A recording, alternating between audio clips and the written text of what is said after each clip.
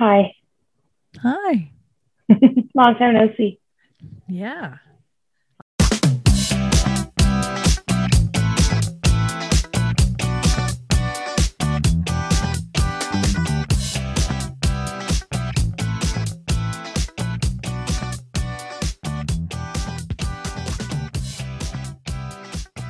Can you hear me now? Can you? Breaking news, Dawn. We are each wearing one AirPod. This is like budget podcasting over here.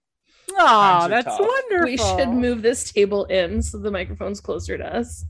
Can you hear Times us? are tough. Yeah. Yes, perfectly. You sound great. You guys sound great.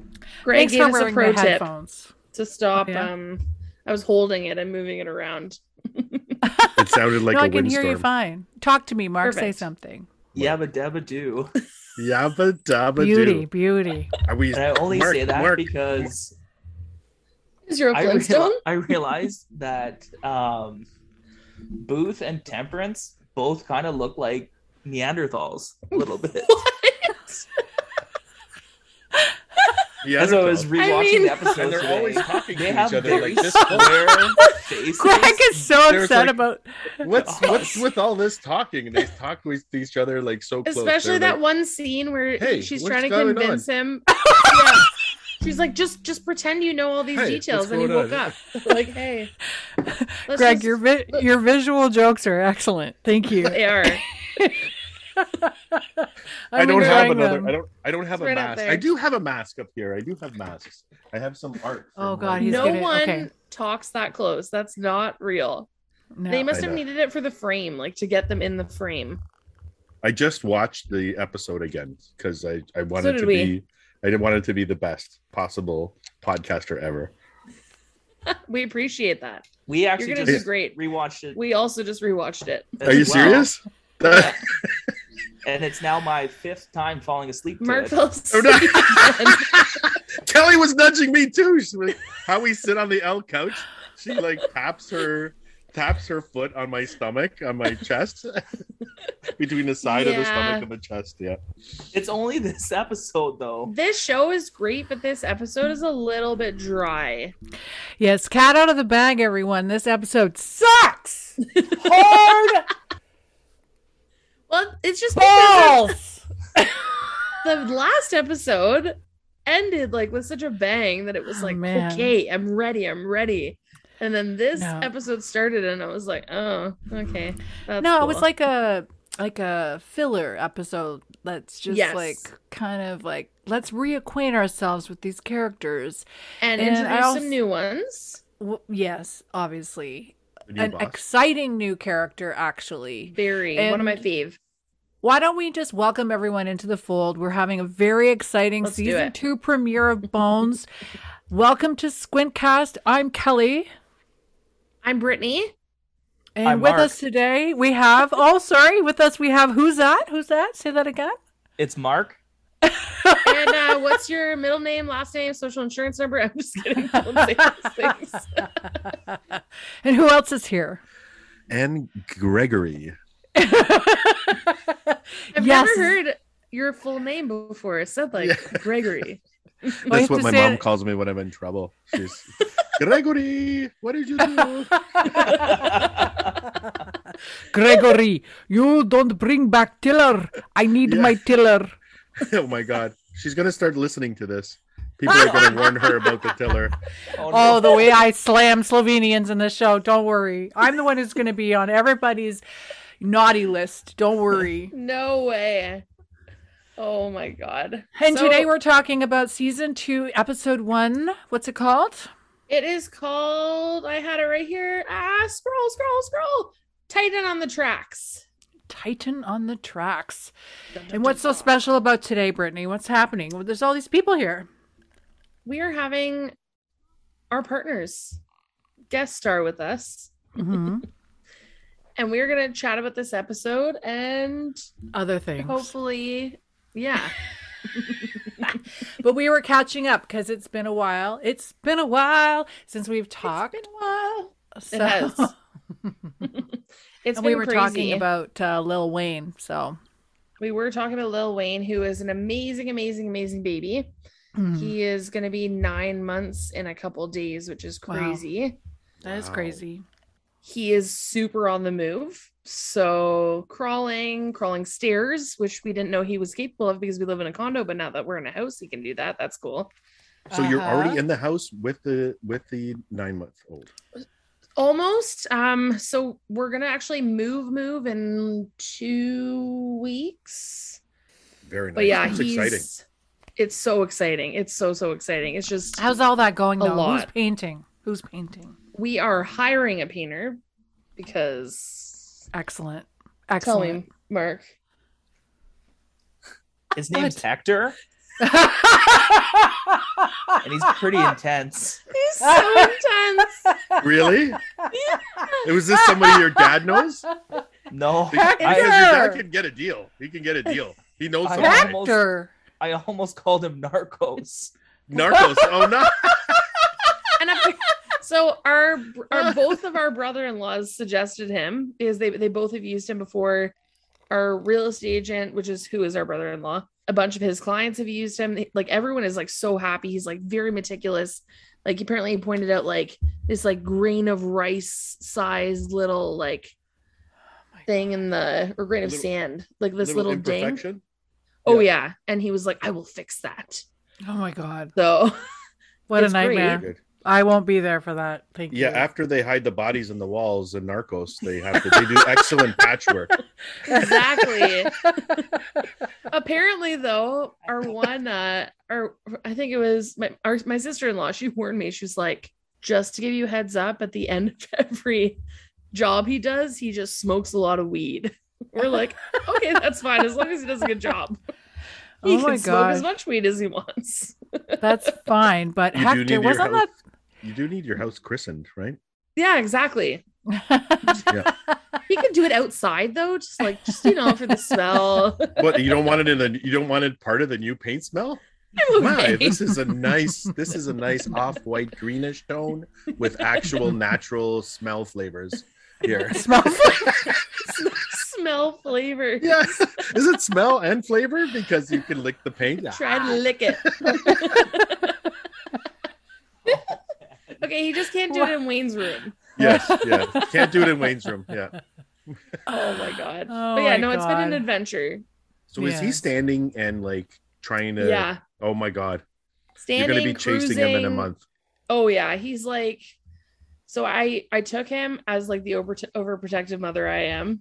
I took him to physiotherapy because for the last 2.5 months. So 3 weeks ago, I took him to physiotherapy because at that point, for 2 months, he had been crawling, but only army crawling, and he like drags the one leg behind him. So I was like, it was cute at first, but then I was like, wait, maybe there's something going on.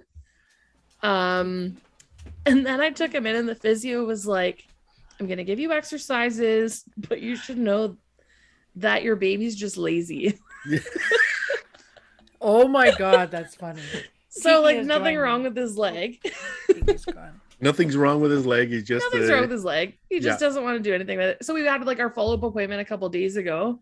So the physio was like, so we just went from like 3 weeks ago, like can't crawl properly, to he'll probably be walking by the end of the month. I was like, oh, okay, that's great.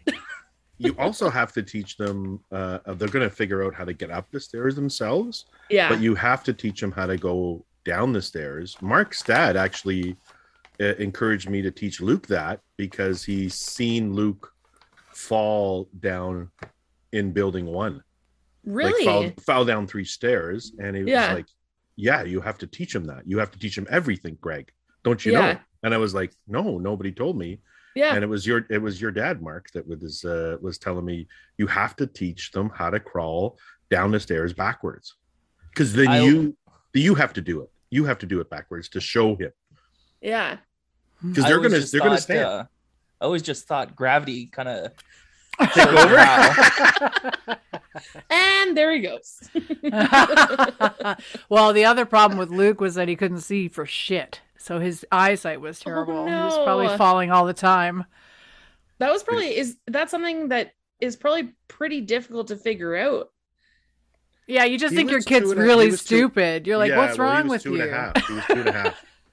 Oh my 2.5 goodness, yeah. before we got him glasses, and we had no idea. I was communicating with the doctor. Why does he draw and like look at the table sideways? Yeah. And he says, well, he can't see. Probably that's why. Yeah.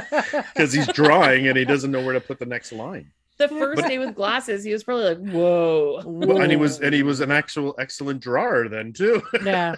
He's actually very talented. Yeah. Yeah. And he was like, awesome. he couldn't stop touching my face when I put the glasses on him. At the doctor's appointment. Like it was one of those heartfelt videos that you see on Facebook or Instagram or something. Oh, that's so cute. Oh, that's so cute. Oh my goodness. Yeah, I wouldn't even, because they do like hearing tests, right? But vision, you wouldn't know. They don't know how to communicate with us to let us know that they can't see. Yeah. They don't know any better. Yeah. That's the thing. Like they also don't know that there's any better sight until you get the glasses. That's awesome. Yeah. And it was weird because Allie was sitting in the high chair while he was doing that. And then she was copying him. Oh, you're right. Because they're only 15 months apart, right? Yeah. Yeah. Oh my goodness. So yeah, guys, what's happening with number 2? What's the news? What's going on? Oh my God. No news. Greg. Now you have the house. News is I would have a nervous breakdown right now if we had to move being pregnant with a 9-month-old. I would be like, ah. No. Every time Brittany has like gas or like it's like, hey, are you sure? It's true. He does do that. I'm like, oh, my stomach's so distended. I ate way too much. He's like, oh my God. No. Not again. Oh my God. Honestly, yeah, Wayne is an angel. So we're kind of thinking that they always say, like, if you have one really good one, then your second one is always like more difficult. Not always. I feel like Luke and Allie are both angels. Well, yeah, that's lucky because honestly, you have to have more than one kid because in case one of them's a dud, like you don't want one of them died. No, one of them's a dud. Oh, one of them dud. Oh, Jesus Christ! Listen, that of all of my very dark. Of all of my siblings, I'm the one who's not a dud, Greg. All right, I'm the there one. we go. You just like that's keep, saying like, a lot. More kids, just no, it's not. You're saying awesome. A lot because I'm not exactly the greatest. So yes, you are. Also, I love the color of this room. Is this new? There. What room? Sorry, I'm just having. We've been looking for pink colors. The room you're in, Kelly, is that like a lilac color? It's the same room I've been in the whole time. This is Allie's room. It is kind of a lilac color. Yeah, she's actually cleaned the room though. That's impressive. It's quite beautiful. I never noticed the color until right now. I'm obsessed. Because normally, oh shit, I just spilled shit all over the place. Oh no. It's okay. I have microfiber cloths. Oh, that's helpful. Yeah. I normally have it pointed somewhere else, so. Okay, so I'm not paying attention. You're not. It's in Allie's old bedroom. That's awesome. It's really still nice Allie's room. It's still her room. It's still Allie's. No, she lives in a different country now. I know. How's she liking it? Well, she just got back from a month and a half of traveling through the Mediterranean. It's unbelievable. I want this kid's life, man. Yeah. Yep, she was in Nice, Croatia, Albania, and Greece. And Naples. She didn't hit up Slovenia? No, she said she's waiting to do that as a family. Or her dance group, or when just I'm over there or Luke's over there. Yeah. Yes. She wants to do it with some family. Because she feels that she's gonna be forced to see all this family, right? Yeah. That probably makes sense. So she started in the split Croatia, and then she just kept on going all the way down, even like Dubrovnik, Montenegro. She went to Dubrovnik, right? Albania. My God. And she just went, and she just kept on texting me. She would, like I said, she felt like she was going through dangerous areas, and she would text me a day and a half straight, like every 4 or 6 hours, and then just stop cold turkey. It's like, hey, what the fuck's going on now? It's like, oh, you're in a safe area now. That's great. Well, she got on a lot of boats. She was on a lot of boats. They rented a lot of boats. They rented boats. She had rich friends who had boats. She met guys who had boats. They just went on a lot of boats. So okay, this sounds amazing. Yeah, do you follow, pretty well. Do you follow her on Instagram at all, or no? I do, yeah. Yeah, you do. And I follow her and her girlfriend she's traveling with. I messaged her and said, "Hey, I'm Allie's dad. I want to follow you both. Just want to make sure you're safe." And I hope that's perfect, cool. Yeah. I hope it's cool, right? And she's like, "Oh yeah, absolutely." And that's it. She probably posts all sorts of stuff, so you get to see lots of extra photos. Yes, I get to see the photos of Hallie actually in the photos, right? Yes. Yeah, because Allie's not in the pictures that she takes. Allie's not in the pictures that she takes, yeah. That's very true. Then you can be like, okay, she didn't text me today, but I see her. She's good. Yeah, but she's on a boat with 3 men. So yeah, excellent. So that makes me feel really good. Oh no. So confident. So confident. Mm-hmm. Doing great, Allie. She told me that her friend who she traveled with, who is from a very small town in Ontario. I can't remember the name right now. Is it Port Perry or something like that? Anyway. That's wild. She's traveling with that she met someone from Ontario there. Oh, yeah. There's lots of Canadians at her Lots school. of Canadians at law school. Sorry. So she's traveled with a friend from law school. Oh, okay. Yeah. Okay. Yeah.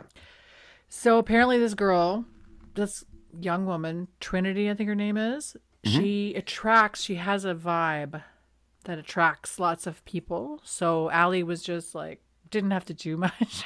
That's awesome. They would just end up in situations and just end up all over the place. So it sounds amazing. That's incredible. Especially she's in her early 20s, enjoying life. That's kidding. Perfect. Oh, that's what I told her. To be alive. Get all that in. Soup it up. And I said, don't worry about it. Just let me know if you need money. I'll send you money. Yeah. And she's like, what? And I said, wow. I'll send you money. Actually, but she didn't. She didn't. Oh my God. Wow. Like, yeah. Good for her.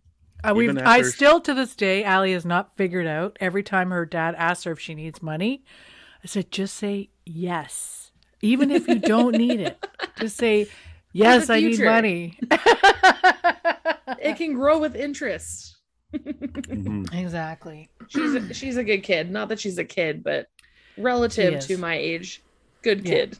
Relative to mine as well. They're way too responsible. Hopefully you're listening, Allie.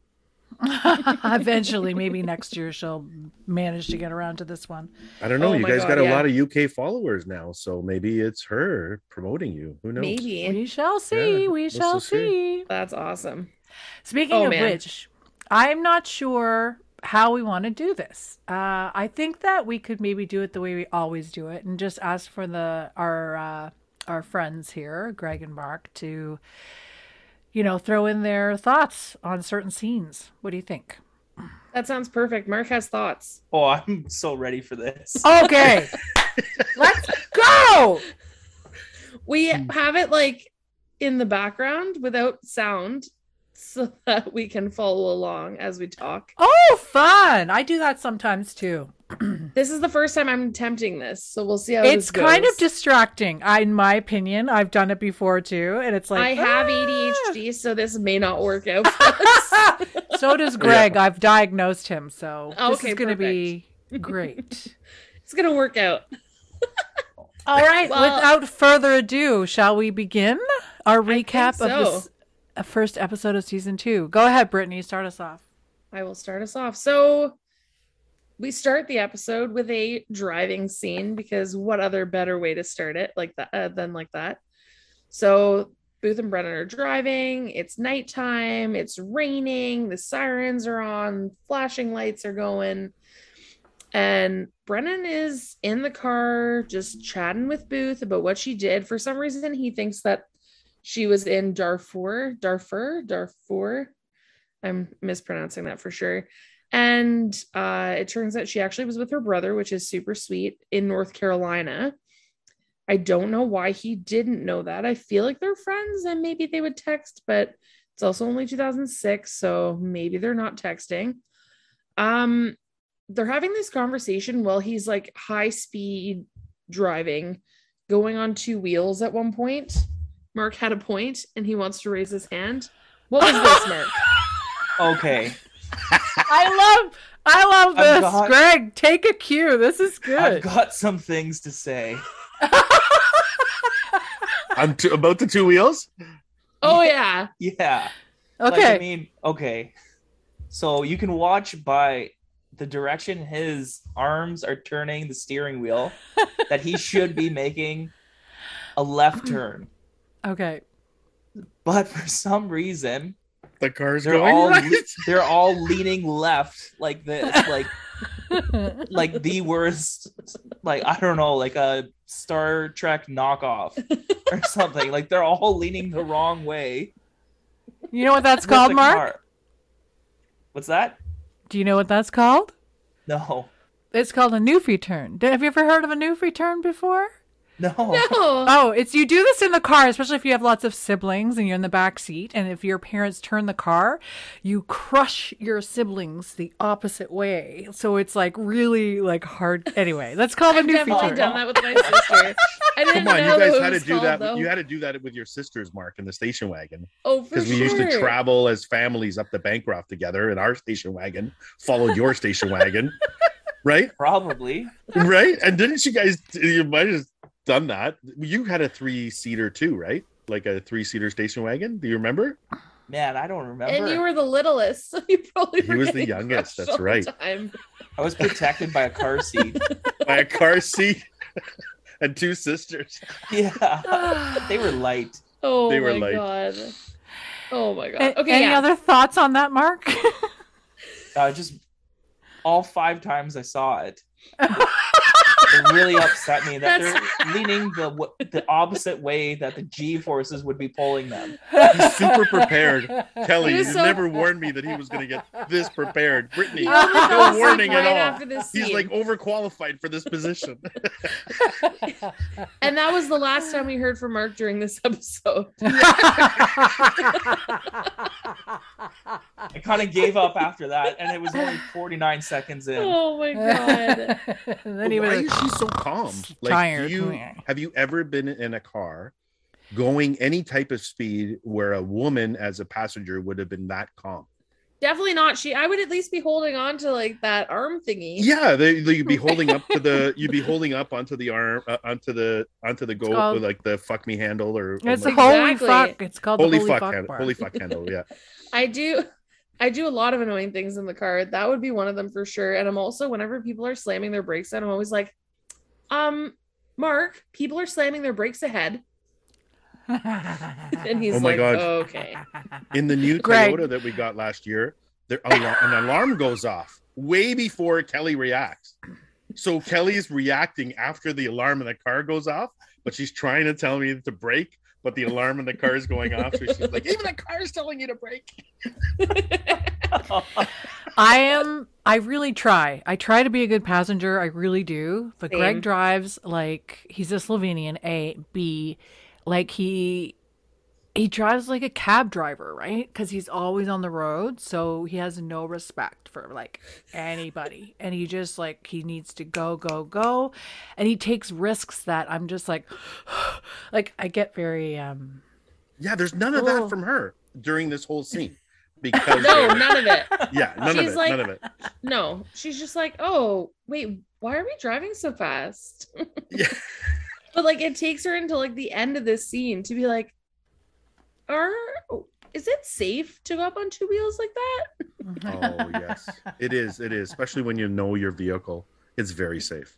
It's very safe. My yellow truck would always do that because it was a short wheelbase.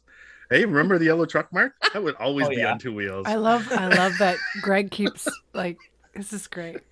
You guys know what kind of cars each other drove. You guys know each other. You're intimately familiar with each other. Brittany also took my Jeep on 2 wheels. Okay, this is not true. 100% true. 100% true. I deny it. There was completely. no tracks in the snow on that side of the vehicle, Brittany. Okay, to be fair, so on Eglinton. To be fair. On Eglinton. To be fair. To be fair. I guess they put these like under this bridge, they put like this ramp. Mark, we're going to keep you up all night. We'll move on to the next scene in a second. But there's like a ramp on either side, but it's like it's like part of the sidewalk kind of, but I'm assuming it's for bikes. Okay. I don't know. It's like when you go under a bridge. So there's one over at Leslie and Eglinton. So I'm driving along, but they had just put this thing in, and I was like, I went to go change lanes, and I was like, oh fuck. And I like basically hopped the curb because I didn't realize that I thought it was a lane, but it wasn't. It was like a bike thing. Brittany hit a ramp. Launched like 4x4 into the air. I don't think Mark talked to me for like an hour after. Doing about 80, and then she looks at me and she goes, 60, "Oh, I don't see 50. Too good at night." Oh God. I'm a great driver. Were you holding on to anything, Mark, when that was happening? Mark was definitely holding on to something. No, because it was not expected or prepared for. I like to keep Mark on his toes. Oh my God. Oh, definitely would that way. Okay, so we get to, I guess at the end of the scene, I should mention that she has Brennan has like an emotional moment where she's saying like, I haven't seen my brother in 15 years. My brother, oh yeah. And then she kind of repeats my brother because she's clearly on good terms with him. She seems to be having a good relationship. I just don't understand how they didn't talk at all while she was away. But anyway, we end up arriving on the scene. Yes. We're moving on, but I'm frustrated. Yes, I am too. I agree. So we get to this scene where there's this car that is on fire. Mm-hmm. And we see a bunch of like firefighters and other different people. Brittany, this is a huge crash scene. The huge crash. There's a train that's been derailed. Yes. There's a car on fire. It's complete and utter chaos. People are bleeding. People are holding things on their head and walking. She's holding her severed arm in her hand. Yes. And we meet Dr. Camille Soroyan. Woo! Tell me more about her. She's my favorite character. One of my favorite characters. We haven't actually met my favorite character. We'll meet him in season 3, but anyway. I think I know who that is, even though I've never watched it. Okay. Camille. She is introduced to us by her carrying a severed arm into the scene to say hello to Booth. And it seems that Camille is very familiar with our friend Agent Booth. Seely. And I forgot about that completely. Yeah, she calls him Seely. Yeah. Don't call me that. And he's like, don't call me that. And she doesn't want him to call her Cam. Yeah. Anyway, I wrote Camille, down. Don't call me Seely. They just want to keep it profesh. And I wrote in my notes, Camille is amazing. Like, she's just like this amazing, she's awesome. Bossing people around. She's trying to boss Brennan around, and Brennan's very confused about everything. And she's like, what the hell am I doing here? And then Camille flirts a little bit with Booth. And we find out in the scene that Camille is Brennan's new boss at the Institute. Which is insane. And I guess we can talk about it now or we can talk about it later. But Dr. Goodman, our good friend, is on sabbatical. Yes. Never to return, but on sabbatical. Right. He's gone and hired this woman to be the head of forensics at the Jeffersonian. Surprise! Yeah. She does something really cool in this scene. Mm-hmm. This scene is very fast paced. Like you said, there's lots going on. With the crash or whatever, but she picks up the severed arm as Greg had mentioned, and on the severed arm is a watch.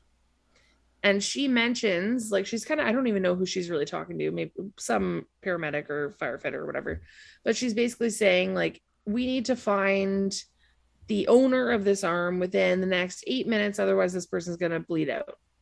I'm saying 8 minutes. I'm not 100% sure that was it. Anyway, in a certain number of minutes. Right. And Smart. then she you watched like it 5 times. It was 8 minutes. Okay, perfect. It was 8 minutes. And she turns the like she actually starts like the timer on this guy's watch. Yeah, I said that was awesome. I thought it was so cool. But is it like 8 minutes before like they can reattach the arm, or is it just 8 minutes or they're dead?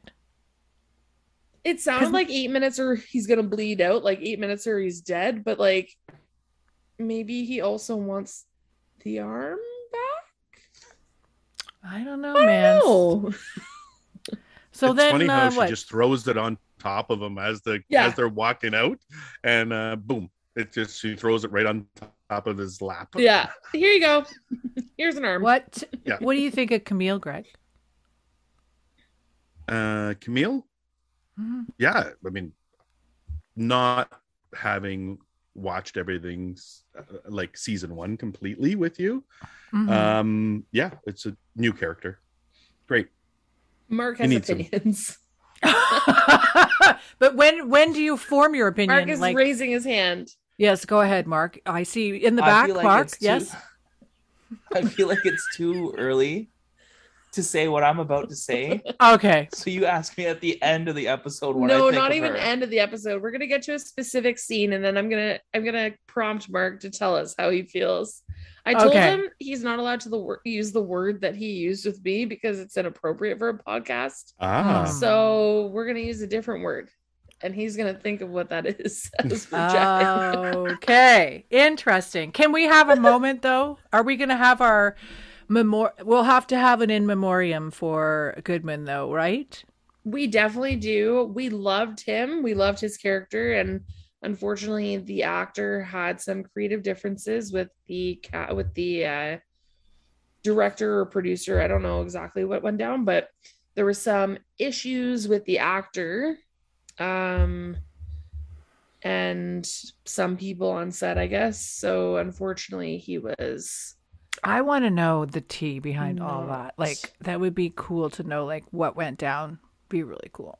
It would be cool. I feel bad for this guy because, like, I do too, but I mean, loved his character. Having looked at his IMDb career, he's fine. Like, he's fine. Plus, I don't know if you remember, I talked about a show that I binged called Dark Winds on the last episode. We talked about this show. Yes. Goodman is in that show. The actor Jonathan Adams is in that show. Oh yeah, he's in that Dark Winds. Yes. Okay. While we were chatting, yes, I told you a lie. It wasn't his personality, or like it wasn't issues with the actor. It was that the creative team didn't feel that his straight-laced character was really jiving with the rest of Bones's quirky personality. So they wanted to bring another quirky personality in. That's Cam better, Brittany. Meets that. Yes, well, she meets that and then some. But also, I think I do remember reading that it wasn't necessarily that he was not good to work with or anything. It was more just were going in a different direction. Yeah, basically. They went, which is kind of sad because I really loved his character. I love Dr. Goodman. Like, they couldn't have brought him in sometimes to do archaeological stuff. Come on. Yeah, I don't know. I do really like Cam though, so they kind of like took off running a little bit with this, which is amazing. We do this scene has a lot going on, so we're gonna talk about the whole crash. We talked about Cam, like we have this new character.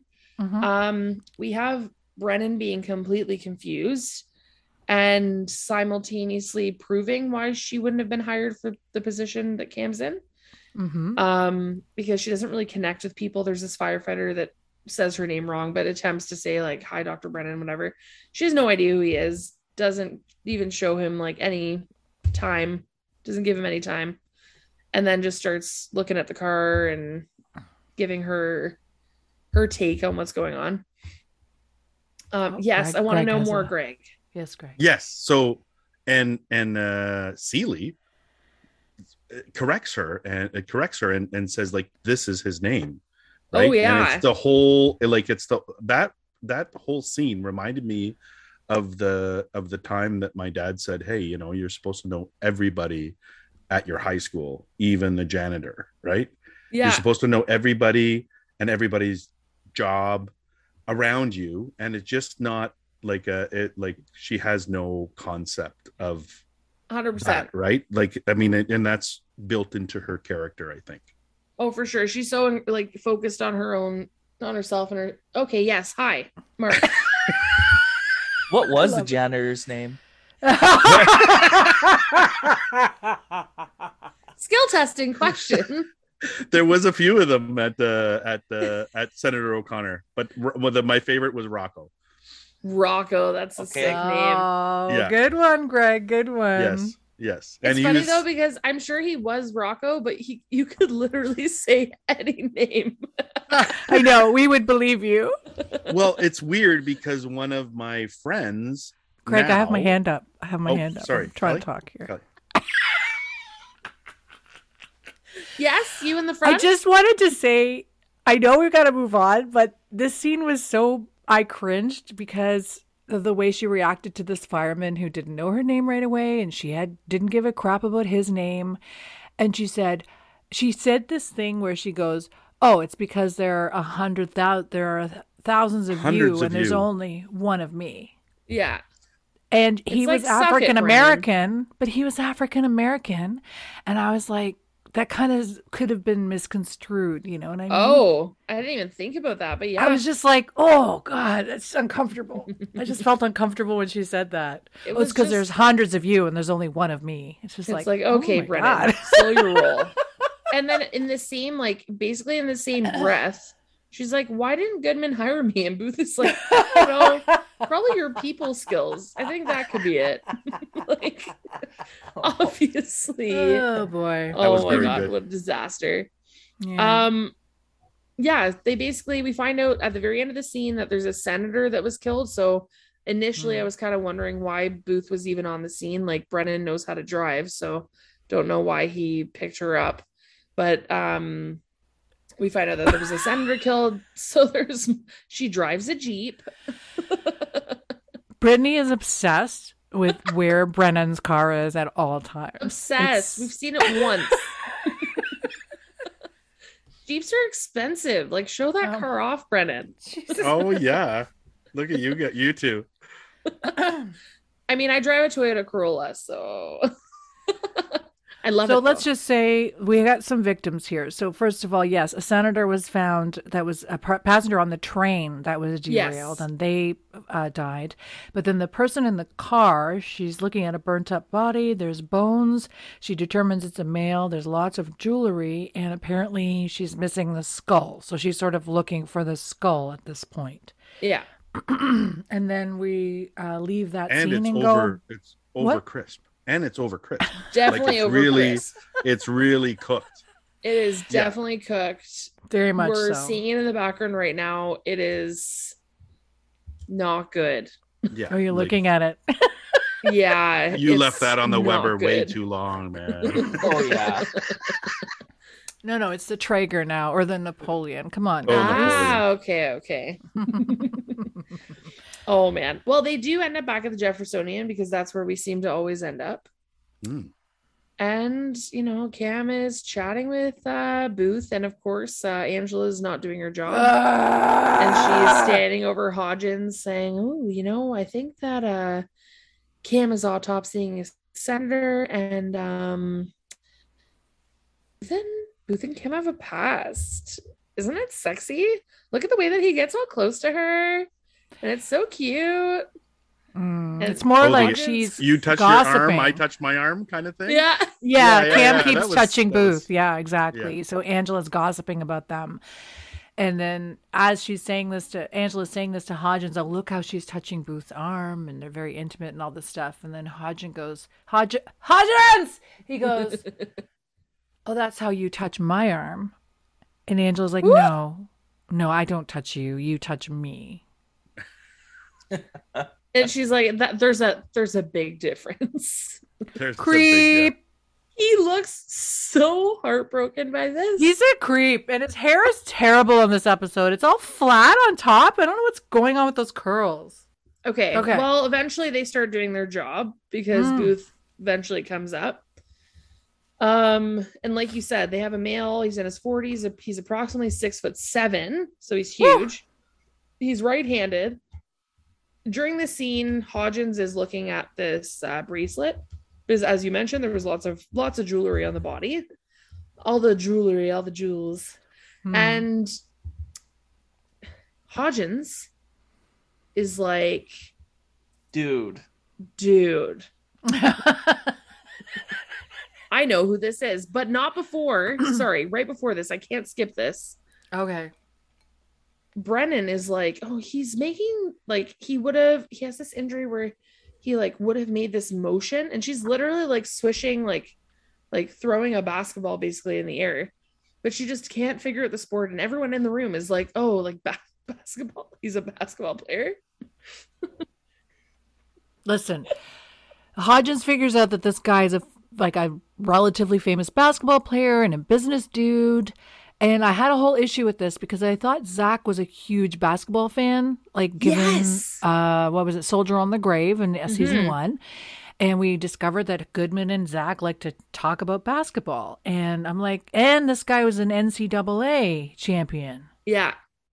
So but why Zach isn't doesn't Zach know who Warren Lynch is. Has He no actually idea. Asks, who's Warren Lynch? So maybe he's into more like recent basketball, but he doesn't know older basketball because this guy's in his 40s. But we find out, so this guy is like a billionaire. He owns this company called Lynchpin International. He's basically like Warren Buffett. I like in my mind, that's where they're going. Warren Buffett, but basketball player. Sorry, I'm like moving my hands in Mark's face. Sorry about that. Cam is very particular. She's like, we're not going to tell anyone that this is Warren Lynch until we know for sure because a senator was killed. Yeah, just like they can't really believe it. Hodgins is all over the conspiracy theories as usual. No surprise there. We find out that Cam calls Hodgins hodgepodge. So that's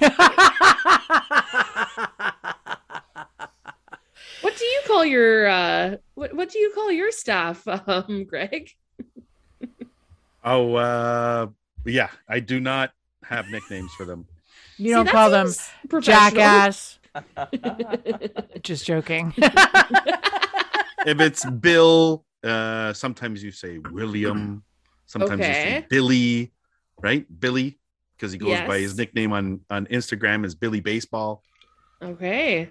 And we've worked together a long time, but my boss is Mark, and he's also always been Mark. No. Okay. See, that seems appropriate. Calling people hodgepodge, and we find out later Zacharoni. Yes, tell me more. No, I'm very curious to see if this keeps up throughout. Me too. I don't recall these nicknames. I don't think it does. I think this was like a little testing the waters to see how this goes. But yeah, because I wrote in my notes based on like after she said hodgepodge, I wrote in my notes barf. Yeah, I was like, no, no, it's not good. Right. But so after, sorry, you take it away. Sorry, I'm talking. Just way that too they much. decide after they try to theorize about the case, Cam puts the kibosh on that, and then they determine that the man was actually dead for a while before he was hit by the train, which opens up a whole can of worms. Dun, dun, dun. It makes for a much more interesting scene or show. Yes. Even though I still stand by this episode was a little boring, but anyway, it makes it interesting. They actually, rather than just saying, like, they don't just say like the train, oh, this guy was dead and the train hit him. They actually show like this black and white scene of this dude sitting in the driver's seat of a car and his eyes are open, and then the white light approaches, then it goes white, which is weird because they say the man was dead for several hours before the train hit him, but they show a living person in a car on the highway, on the train tracks. Yes, on the train tracks. I don't remember that, but I believe you. And the choice to put in sort of quasi flashbacks like scenarios was an interesting choice. And at this point, after they determine this, we have our intro. Yes. Dun, dun, dun, dun, dun, dun, dun, dun. That's not the intro. Wait a minute. It's not. But for some reason, that's all I can think of. You guys do that a lot, Law and Order intro. It's always Law and Order. It's never anything else because I can never remember the actual Bones theme because whenever I actually watch the show, I skip over it. It goes.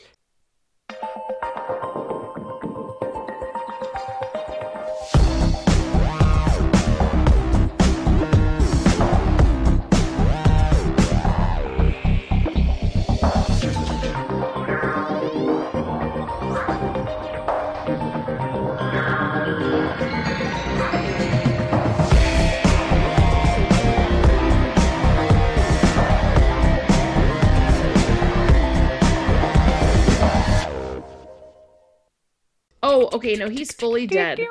I was wrong. In the flashback, his eyes are closed. I don't know why I thought they were open. We can just ignore what I said.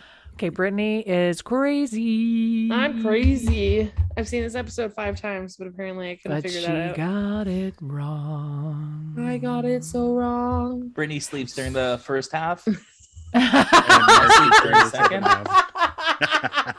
So, we have it all worked out.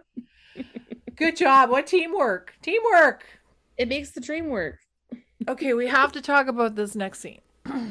Yes. I'll talk about it. Here we go. It's interesting because the next scene we have this shot of everybody sitting in the mezzanine area of the Jeffersonian.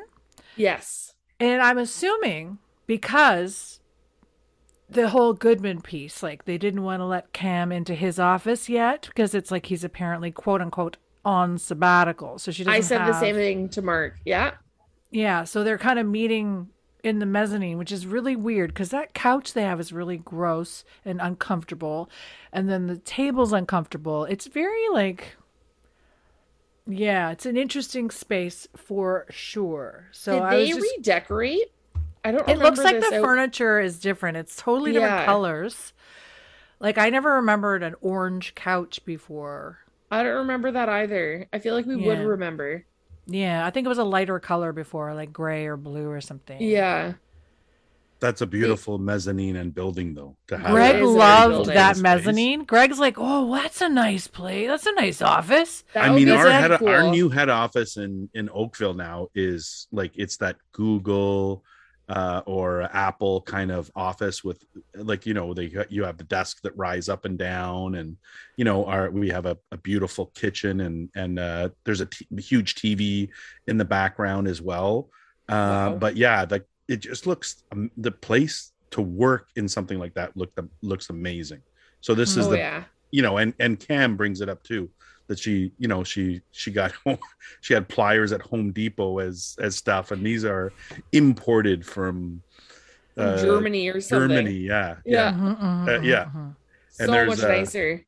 Yeah, so much nicer of a spot, right? So it's just building. I think building on that. Oh, that makes such a big difference when you have a nice space to go to. My office actually just while I've been on mat leave, they moved offices. Like the space is different, and then I think it's all a lie, Brittany. It's just a way to make you go into the office and like make you think you're getting some kind of great benefit when it's like, why don't you pay me more money instead of renovating and doing this stupid shit at the office? Give me money. Right. Give me money. Don't put fancy couches in here. Request a raise when I get off mat leave. Honey, if you haven't asked your father for a raise, I'm gonna have to sit down and have a very serious discussion with you. Sure. Regardless, let me get back to this. They're talking about the case, and I was complaining about Angela being on this couch that has no back support, and I was just like, I felt bad for her having to like lean weirdly. And this is where Cam is asking for discretion because of the senator's death, and she doesn't want any shit leaked to the press. And this is where she calls Zach Zaccaroni. Oh. And I was feeling like she's really ingratiated herself with the crew. Did you raise your hand, Mark? I did, and then he was like, "Oh, I'm just stroking my beard." Hodgins is talking to Brennan about so you know we end the meeting, and then Hodgins starts talking to Brennan about the whole Cam situation. And I was just like, really, okay, this is where we're going to talk about this is weird that Brennan doesn't know this is happening thing. Go ahead, Mark. Yes. Okay, so they call him Zaccaroni. because he eats macaroni and cheese every single day for lunch. Yes, he does. Doesn't he look like the kind of person who would have pre-cut up hot dogs in it already? Oh yes, he's definitely a hot dog person with the Oh, honey. Would he add ketchup? No, he's a ketchup blob. If he does have ketchup, it's in a blob. Okay. Yeah. It's not mixed in. No. Everything's separate. Why would you say that, Greg? He does look like that. His personality. These two are nailing it. Wow, that's great. There's a whole new perspective here, Kelly. Anyway, I was just really messed up about this whole Angela is Brennan's best friend thing, because I thought Angela didn't call or email her at all while she was away to tell her what was going on. Like, what kind of friend is this? That's what I don't understand. Like, even Booth. Like, Booth and her are very close. Booth thought she was in Darfur. Like, he didn't even know where she was. Yeah. This is just a weird situation. Hodgins is the only one who seems to actually care. Like, he follows her to her office to tell her, like, Cam sucks. You should have gotten the job. And while he's saying this and calling her... That's not what he said. He said... You don't want that job. Well, he said to Brennan, you don't want this job. It's not your style of job. You know, you have to be this corporate, yes man and a wank-tard. Corporation and the politics. Exactly. And Brennan doesn't even know this woman's qualifications. Like, she literally knows nothing about Cam. So he does give her some information, but not before Cam interjects, because she's been standing there while he's telling Brennan, like you said, how she wouldn't want this job anyway.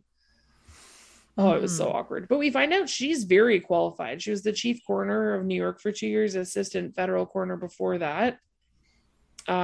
She obviously has a lot of experience. I'm curious how old she is, because we figured out with Brennan that Brennan was a lot younger, and her age didn't make sense. I can't go down this road with her. Like, it's bad enough that Brennan's not even 30 years old, but if Cam is that young, she just seems so young. Yeah. I don't know. But Hodgins. Oh, this whole scene is weird. Sorry. Yeah, I agree. But the thing is, Cam does this a lot throughout this particular episode, where she says, "How am I doing? How am I doing?" Yeah. Like, in a kind of facetious, kind of condescending. Yeah. It's a facetious kind of way. Like, I know I'm the bomb. I know I'm the shit. So, like, are you on board yet?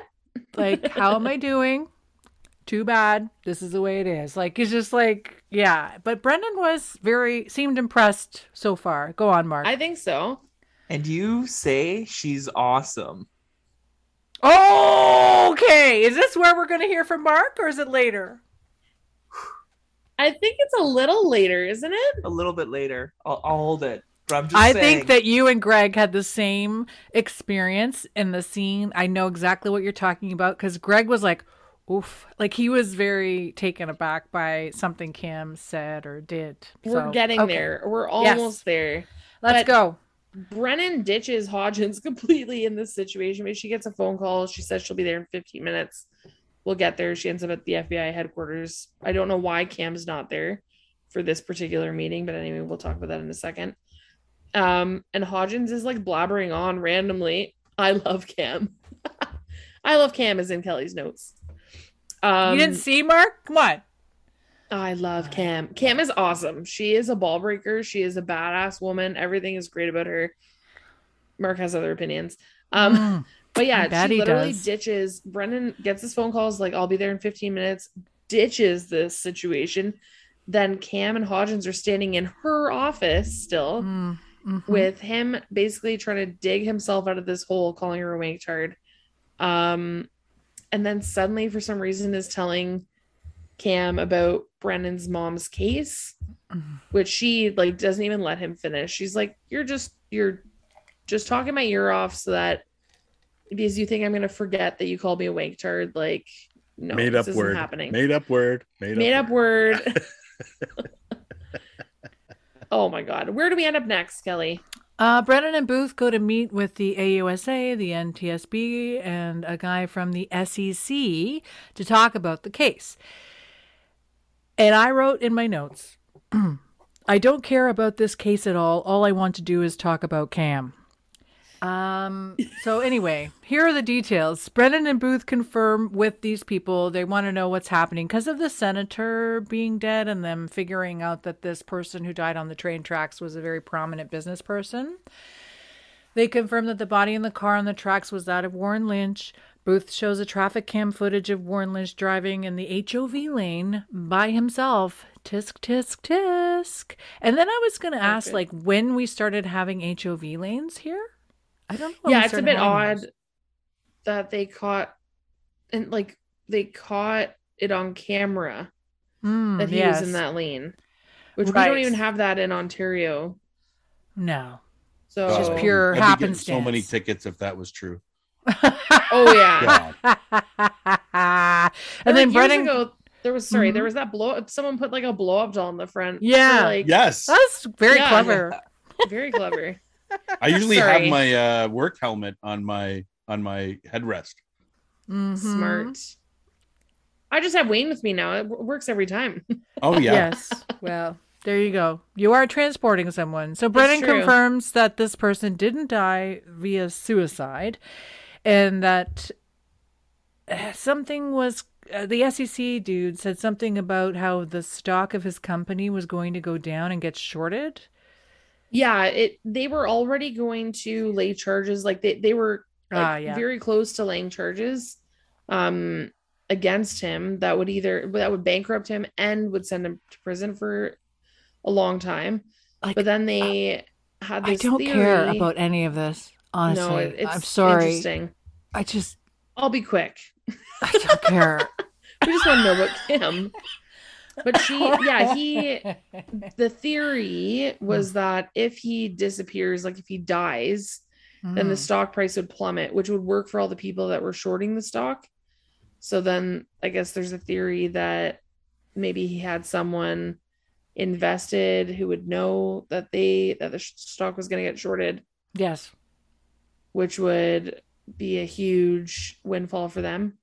I suppose I shouldn't be so dismissive of these accounting details, Brittany. I apologize. Well, I'm sure that it's very fascinating and interesting. Fascinating to me, probably boring for everyone listening and everyone participating in this podcast. Didn't we already see the movie The Big Short? Like, we understand what The Big Short is. The concept is, we get it.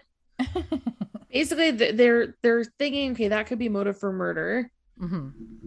Interestingly enough, Brennan didn't understand what stock shorting is. Listen, Brennan's grasp on her financial situation in general is troubling. So it doesn't surprise me. True. We Greg, do end up meeting his wife. Oh. Greg's getting bored. We're moving on. Don't worry. We meet Brianna Lynch, who is giving like sex eyes to Booth during this entire scene. Hey, he's giving him back. Don't worry. Oh yeah, it's a two-way street. Like, oh yeah, we basically find out that they were going to separate, her and her husband, because there was infidelity on both sides. Mm-hmm. And Booth is like, before he finds out which side the infidelity was, he's like, oh, like, who cheated? Hey. When he said that, like, she goes, on which side? That's what he said. There was infidelity, and Booth goes, on which side? Like, he's looking at her like, hey. Like, hey, sexy. We find out this weird thing about this guy, this Warren Lynch guy sounds awful. We find out that, so on the bracelet that we were talking about originally with Hodgins, it was inscribed in there, Casu Consulto, which means accidentally on purpose. Mm-hmm. Apparently this was his saying. That's why after 1 year of dating, his wife got this bracelet made for him. Mm-hmm. But like, he pulled a fast one on some basketball player on another team, Like he was a dirty player. He was dirty. Thank you. That's the wording I'm looking for. He was a dirty, rotten basketball player who was like really. Listen. I think about like there's a boxer I used to spar with. He was so fucking dirty. He would just do shit like step on your foot and then hit you and stuff. And you just do stupid things that like nobody could see because he does it so quickly. Like he would push you and hit you and step on your foot and hit you and like push you and hit you and do all these things that you would never be able to get away with in an amateur fight. But he did it all the time in sparring. So that's brutal. I just want to mention that Brianna's lawyer is played by a Cusack. Anne Cusack. There's another Cusack. There's Joan, there's John, and Anne. Anne is one of the siblings as well. Did not know that. She did look familiar though, but I didn't look her up. That's very interesting. And she does, she does look. She looks like a Cusack. She does look like a Cusack. We find out something like so there's this like whole weird chemistry between Booth and this wife.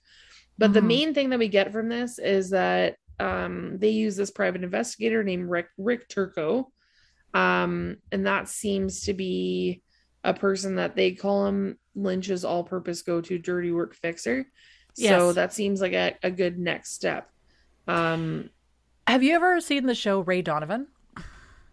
Yes. Yes, he's a fixer. Okay. Yeah, so he does nasty, nasty things to make things go away. You're right. Right? Can you hear us? You're not saying anything. What's going on? Roger Hodgson's hair is flat. Is that what you're saying? It's so I'm just flat. noticing it.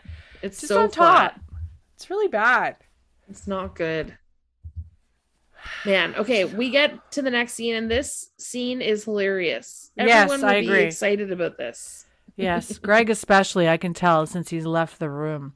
So we go back to the... I'm just joking. We're back at the lab. Hodgins tells Brennan they found 2 types of glass on the victim, and he explains scientifically what the second kind of glass is. And Booth is like, okay, like, what kind of glass is it? And so he's like, well, it's like a domestic piece of glass. So then Booth is like, why don't you just say it's a jar? Why don't you just say it's a jar? Like, he's so mad. Mark at this point was like, he's being kind of an ass. Didn't you? It was a little mean. It was a little it was a little much. Who, Booth? Yeah, Booth seems to be a little bit on edge. He's episode. Like sick of it. These guys are like, it's like, just say it's a piece of glass for God's sake. Like, why do you have to make it so complicated? I mean, you're not wrong. They lack social skills. They do. Oh boy. They really do. These squints. But we end up so there was a jar.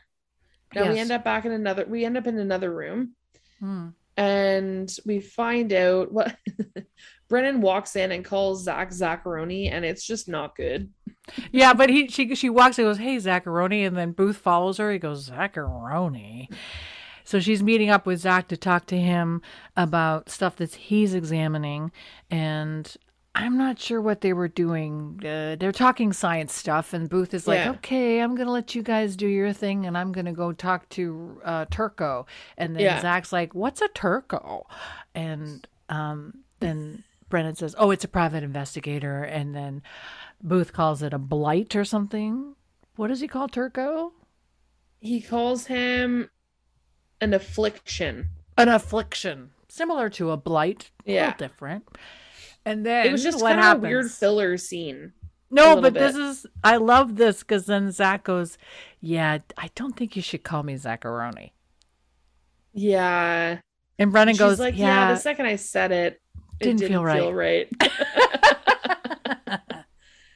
Well, Angela is now with Brennan on the platform. And they're kind of chatting about, like, Angela is saying that, trying to convince Brennan that she didn't actually want the job.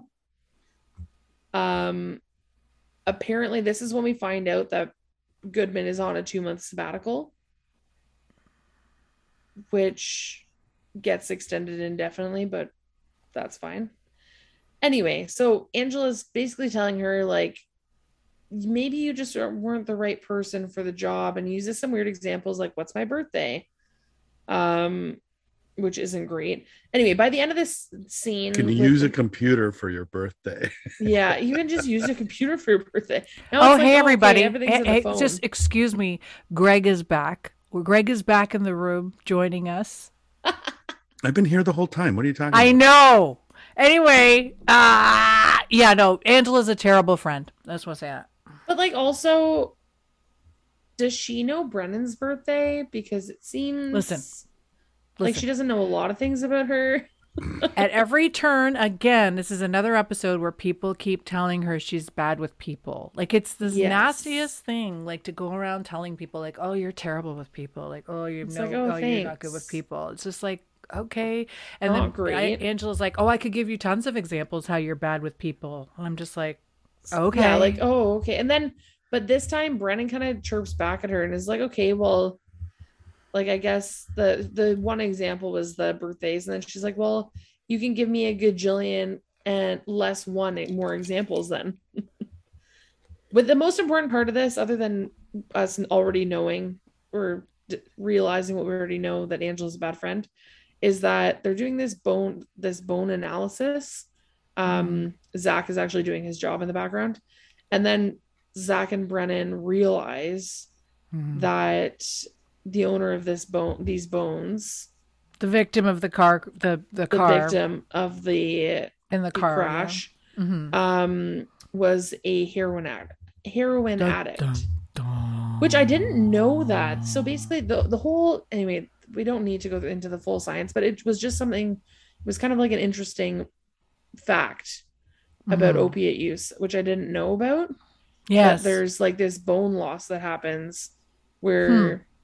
Nasty stuff, Britt. Don't do it. Stop doing heroin. Not planning please. To do heroin, but it's just a very Brittany, you really have to get off that stuff. It's not good for you. So dangerous. I just want to say a couple things here. Okay. We move on to the next scene. We're going to meet Booth and Brennan are meeting our private investigator named Rick Turco at the Royal Diner. This is our first sort of introduction to this diner. And I just want to do another in memoriam to Wong Fu. Yes.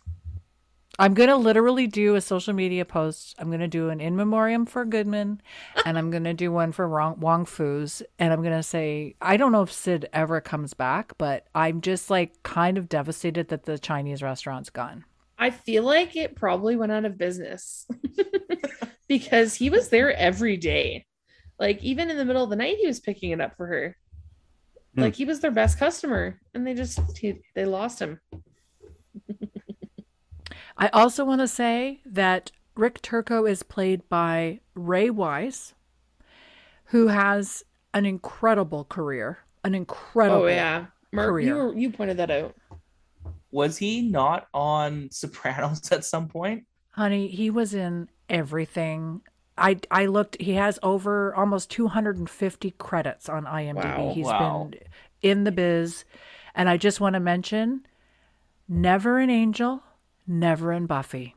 Interesting. Shocking. Okay. Shocking. He looks like he would be in Buffy. He looks like he would totally be in one of those shows.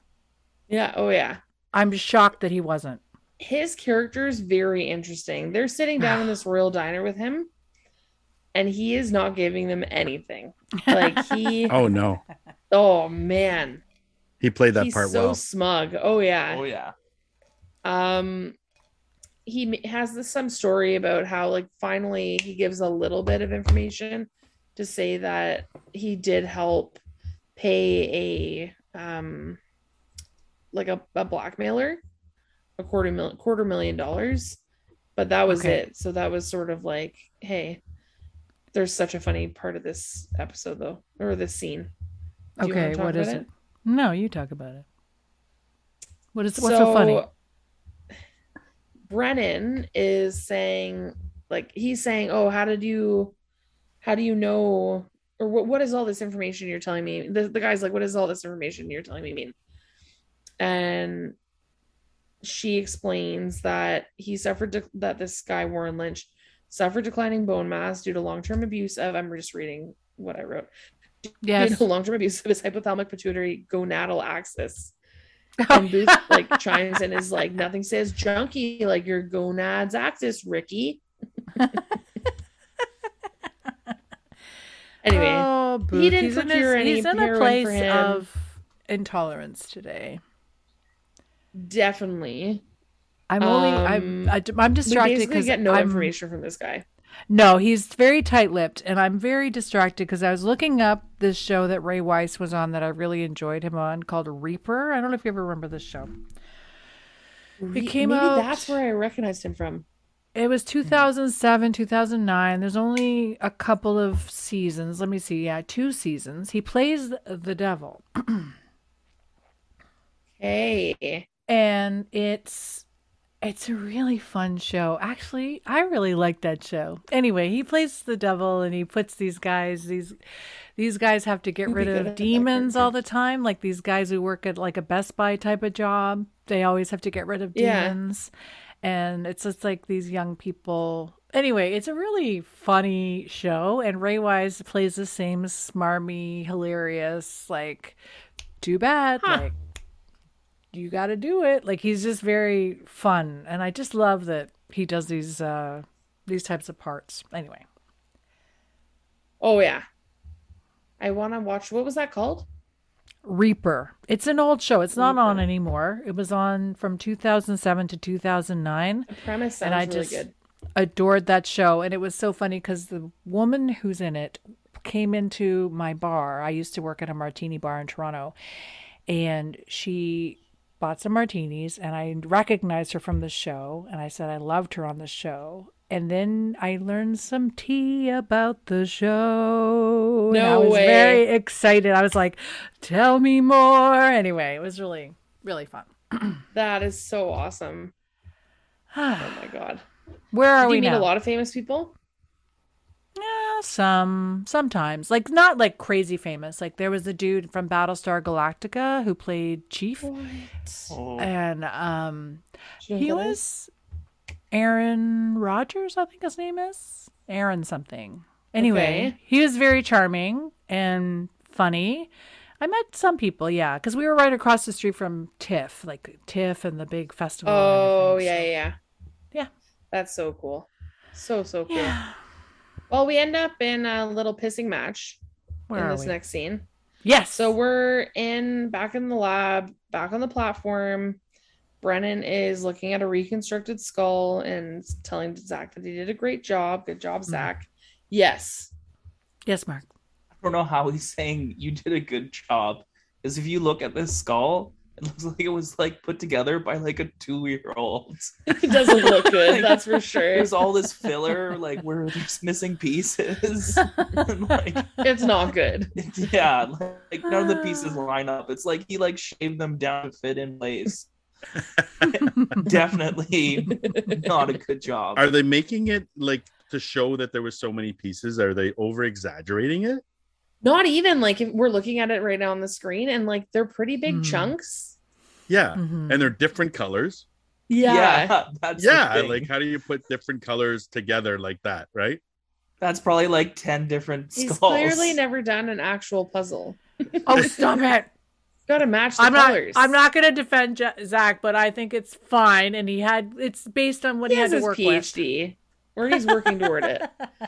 But basically, so Cam approaches them, and this is when the little pissing match between Brennan and Cam begins. Yes.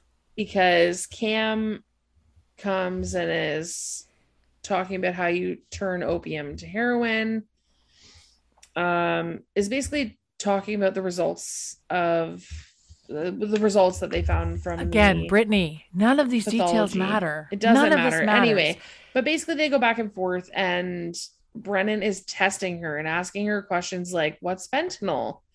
And Zach chimes in and is like, this reminds me of when you interviewed me to be your grad student.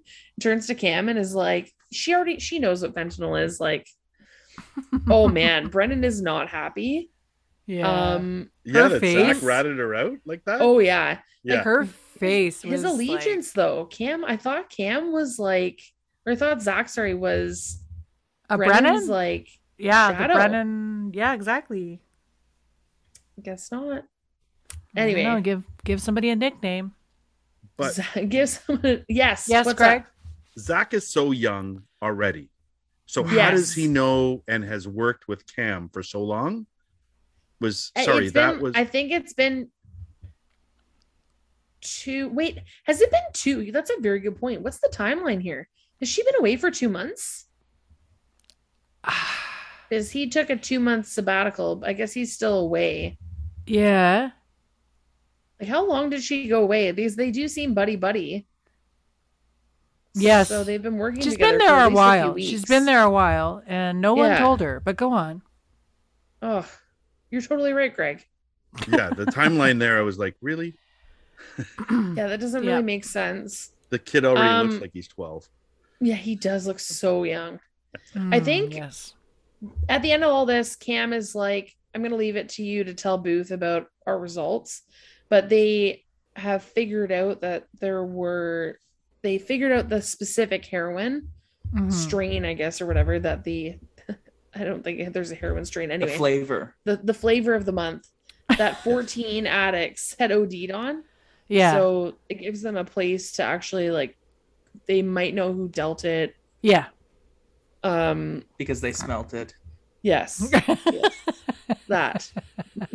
They did, though. They smelled it by using a gas chromatographer.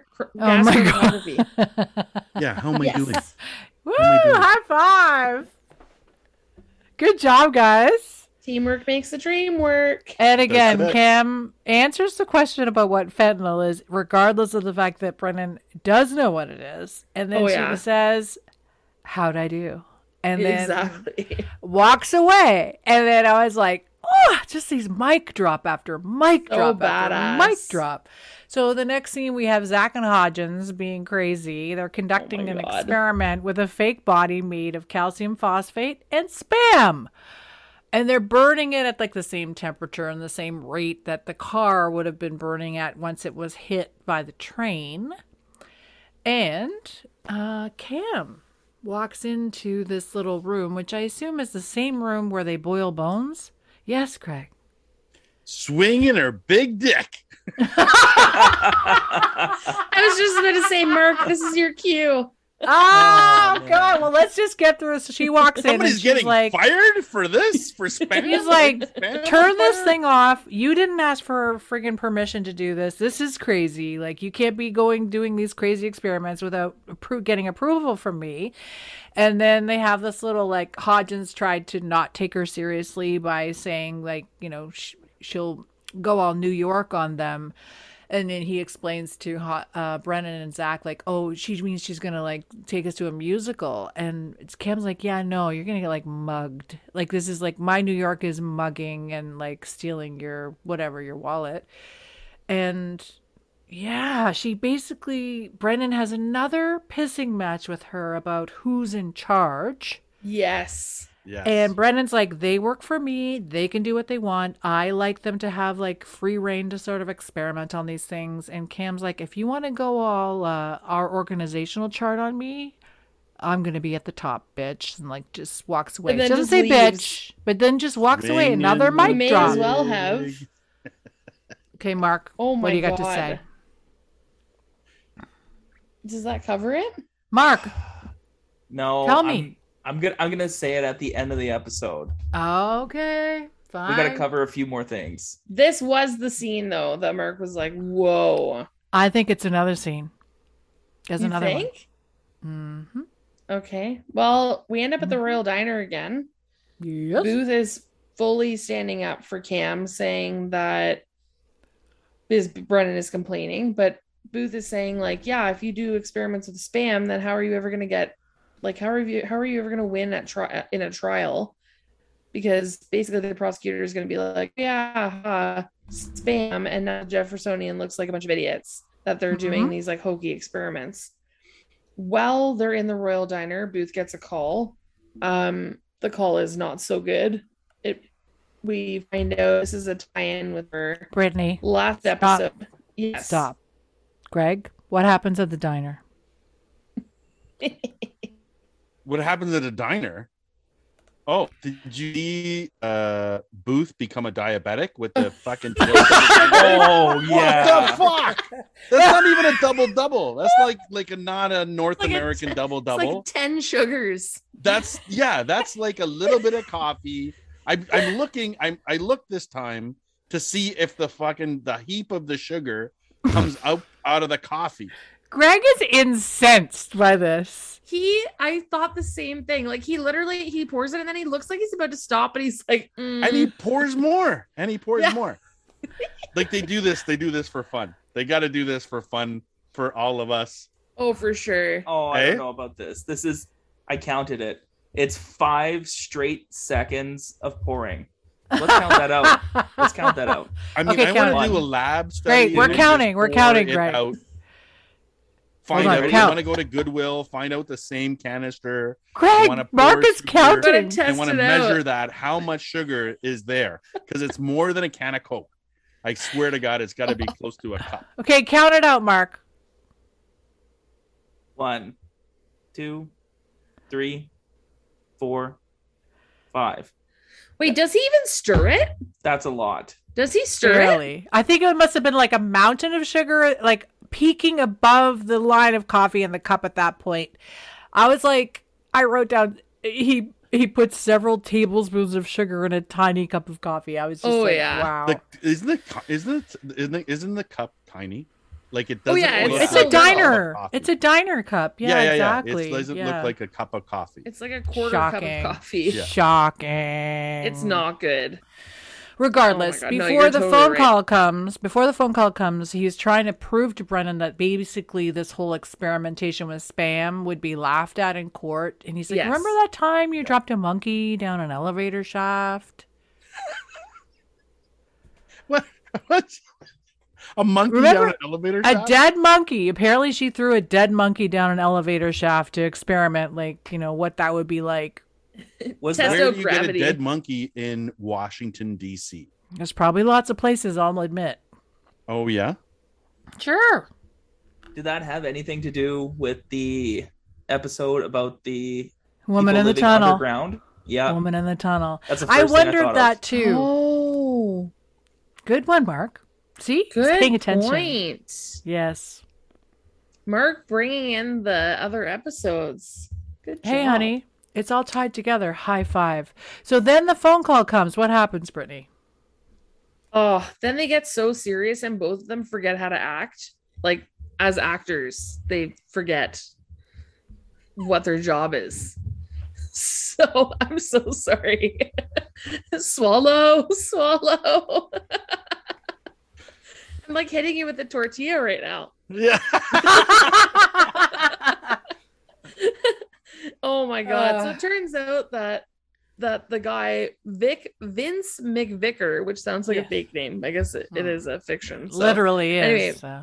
Yeah. So he was the person who allegedly killed her mother.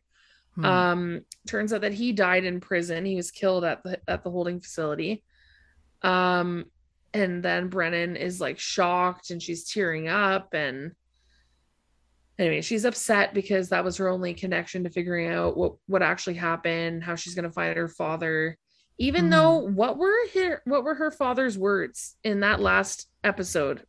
Don't come looking for me. Don't come looking for me. And she's like, how am I ever going to find him? How? Anyway, they're both like, the acting is so bad, and they're normally great actors, but this scene is just not doing it. I wonder how much time there was in between the seasons. They might have been a little rusty, maybe just like too much time. They like forgot what their characters were like. Yes. But also while Booth's on the phone, she doesn't realize who he's talking to, and she keeps interrupting him going, oh, I heard that you and Cam had sexual relations, and Booth's like, okay, like simmer down. Like, stop. Totally inappropriate. We will talk about this later. Like, he was so mad at her. Yep. Oh my God. She has no boundaries. Maybe her and Angela are meant for each other. Listen, we'll get into this later. What happens next? We're back at the lab now. It's just one thing after another. We're at the Angelator now. And turns out, spoiler alert, it's not Warren Lynch. That body's not Warren Lynch. Yes. That's probably because of the skull that they got from Zach. It's not a real skull. Did the skull look like the monkey they threw down the elevator shaft? Yeah. Half monkey, half human. Why is this skull covered in fur? But Brennan, in all seriousness, is like standing up for Zach and Angela. No. Zach knows what he's doing. Did you see that beautiful skull? Angela doesn't make that kind of mistake. Yeah. So they're all going, oh shit. So they gotta go back and check the dental records because they matched Warren Lynch. So were they tampered with? We're gonna find out. Yep. So they have to go meet with the AUSA and come clean about the fact that this is actually not Warren Lynch's body, that it's been switched out or something. The AUSA is so mad about it, and she starts basically blaming like the Jeffersonian and Angela's shoddy work. Yeah. And then Cam is with her. Cam and Angela met with the AUSA together, and Cam comes to Angela's defense and says, no, X and Y. Just comes to Angela's defense. The meeting ends, and Angela thanks Cam for coming to her defense, but then Cam kind of ruins it by saying, but if she was honest. No, but Cam's like, if you had messed up, I totally would have thrown you under the bus. Yeah. I think that was another point that Mark was like, oh, like, I guess she's being honest. I think Mark and I are going to have a problem. This is going to be a problem. Oh, yeah. This is like me and you with Hodgins. Love Hodgins. No. Oh my God. This next scene is just too much. So we're back in the car and we're going to ignore Kelly because she loves Hodgins so much. But she just pretends that she doesn't. So we're back in the car and Booth and Brennan are doing a stakeout. It's nighttime. They're looking down this alley. Oh my God. Oh my God, this scene. Why is Brennan there? Don't know why Brennan's there. Why does he not have an actual partner? Do FBI agents always work alone? Anyway, I don't know why Brennan's there. It is night. They don't even have Wong Fu's. Yes. If it's a stakeout, like what snacks would you have on your stakeout? That's a good question. Oh, they always have like hoagies. Where's the hoagies? Where's the donuts? Where's the Philadelphia coffee? Where's sandwich, extra cheese? The Philly cheesesteak. Philly cheesesteak sandwich, right? Like wrapped burgers. up. I feel like you want something lighter though. Lighter? Like Cheetos? Cheetos. Like a bag of chips? Maybe not that light. Brendan would never she would never eat Cheetos because of the coloring. Hot dogs? True. She's a vegetarian. Oh, apparently, yes. Pringles are vegan, allegedly. aren't they? Mark and I watched such a bad movie. What was it called? The Turkey Bowl. Did we finish it? No. We haven't finished it. I have that saved to watch. It's so bad it's good. Like it's heartwarming. It's like cute, it's not a good movie. Have you seen Prey? No. Prey, Prey on Disney? No. They have Disney. It's the first Predator. It's a prequel to Predator. And it's set in like 300 years ago, and the Predator comes to Earth and he hunts animals and stuff, and then he discovers this Comanche tribe, and it's phenomenal. Like, it's so cool. And they give you the option to actually watch it in the Comanche language, which is really cool. That is really cool. Yeah. The only reason I was bringing that up we got about 15 minutes into it, and Kelly's like, I can't do this. I can't read subtitles. No, I didn't want to watch dubbed. It was dubbed in Comanche, so I don't like dubbing, so I can't handle it. But dubbing drives me insane. Subtitles are fine. It's the dubbing I don't like. Yeah, I'm the same. Anyway, in that movie, they try to give him a hot dog and he's vegetarian. It just made me think of it. What would your snack be, Mark? I don't know. You want to be like light on your feet, apple slices and carrot sticks. It's so light. So crunchy though. Yeah, I know. Like, what but if you like, need to be quiet? you don't want to have like quiet. something that you're gonna like drip all over your. Have you ever tried to eat like something droopy and drippy in the car? Yeah, but like you get it all over yourself. But if I'm Ruined arresting my brand new someone shirt last week. Exactly. But yeah, mustard stain all over from Burger's Priest all the way down my it was all the way down the left nipple. Just okay, so we know what food not to bring on a stakeout.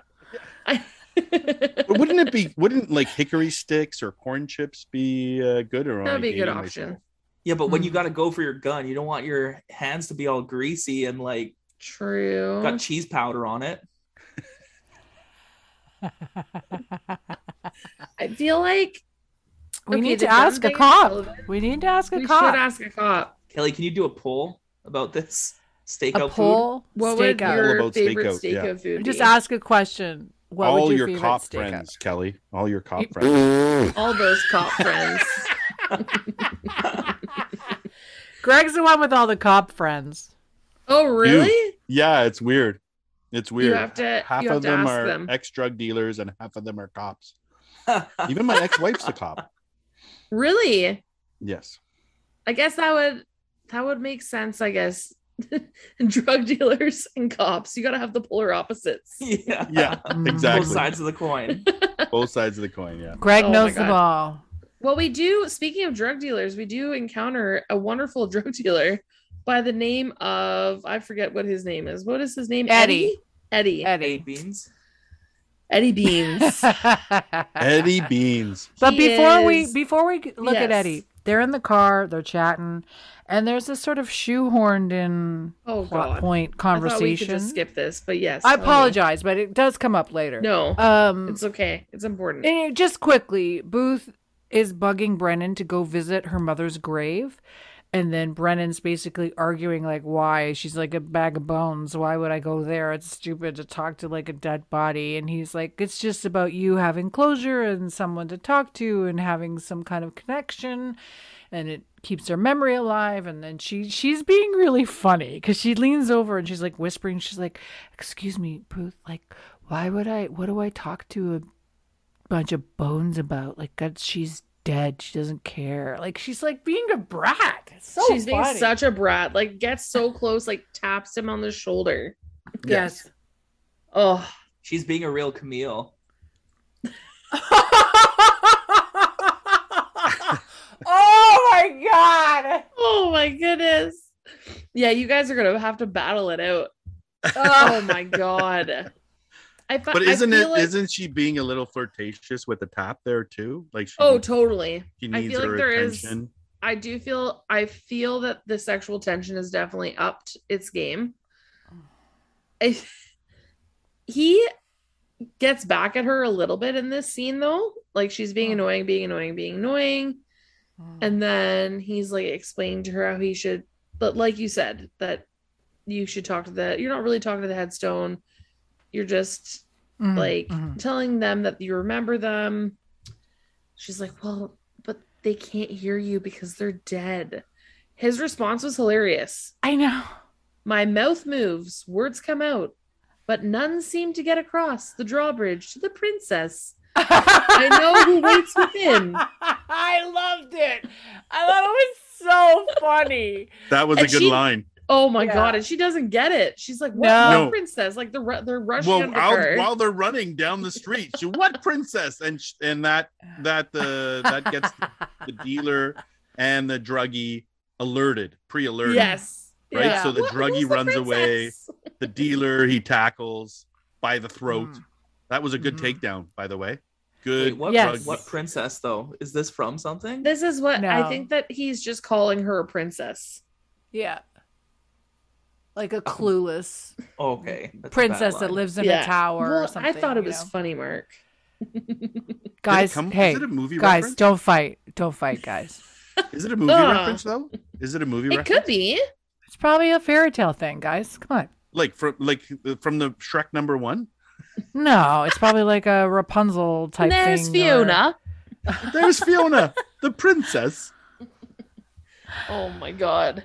Anyway, they grab this dealer. They ask him like if he sold any drugs to this really super tall dude. They ask him politely. Well, sorry, I needed to pick up my microphone. No, there's a whole interaction. Obviously, they take him down, and the dealer had shoved all of his heroin down his throat, and Booth grabbed him by the throat so he wouldn't swallow the drugs. And he's like, I'm going to take this out of your mouth, but if you bite me, like he was so mad. He's like, if you even bite me, I'm going to shove all this crap down your throat. And then he's just constantly, and then Booth grabs the heroin out of the guy's throat. And I was just imagining how disgusting that was. Oh, yeah. And, we're watching it in action. Booth is threatening to put it in his throat if he doesn't tell them like who the guy's name that he sold dope to that was 6'7". Eventually Eddie comes out with it and says the guy's name was Ray. Yeah. And they start to walk away, and Brennan says to Eddie, the drug dealer, she goes, there's fentanyl in your heroin. You should really be careful with that. You should really alert your customers. Yeah, but her thoughts on drugs are very Amsterdam, right? Very unexpected. Very unexpected for her field. We thought she would be a Republican. I think she's still a Republican. That there should be like methadone clinics and like drug like safe injection sites. Injection sites, yeah. Yes, of course. Yeah. And I was like, oh, this doesn't seem like a view that she would have, but okay. She's into harm reduction for sure. Welcome to season 2. Exactly. Well, the other thing I wanted to mention, Brennan, sorry. Yeah, exactly. The other thing I wanted to mention in this interaction, which really made me laugh, because this was from the episode Man in the Wall, which happened to be a drug episode as well, because Eddie, as Booth and Brennan are walking away from the drug dealer, Eddie shouts out to Booth, hey, where'd you get her? And then Booth turns back and says, museum. Which they asked several times in the Man on the Wall episode. People kept asking, like, where did you get her? And he'd go, museum. He just kept answering, museum. Oh, yeah. Anyway, I just thought that was a fun. Back to season 1. Great callback. It's amazing. Shout out to Man on the Wall. Great episode. To that was a great episode. Yeah. We do find out something extremely important at the very end of this scene when they're walking away. We find out that they have found Warren Lynch. Mm-hmm.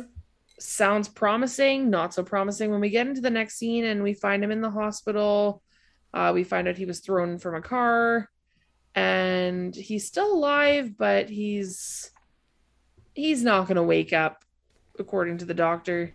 The doctor had no time. She was like, go ahead, talk to him all you want. He's not going to wake up. Like, she's just like very... Yeah, go ahead. She knew she wasn't talking to the family. Oh, yeah. Also, this is like apparently the richest man in Washington or something. No, in the United States. Why is he in this little the 2 richest room? men?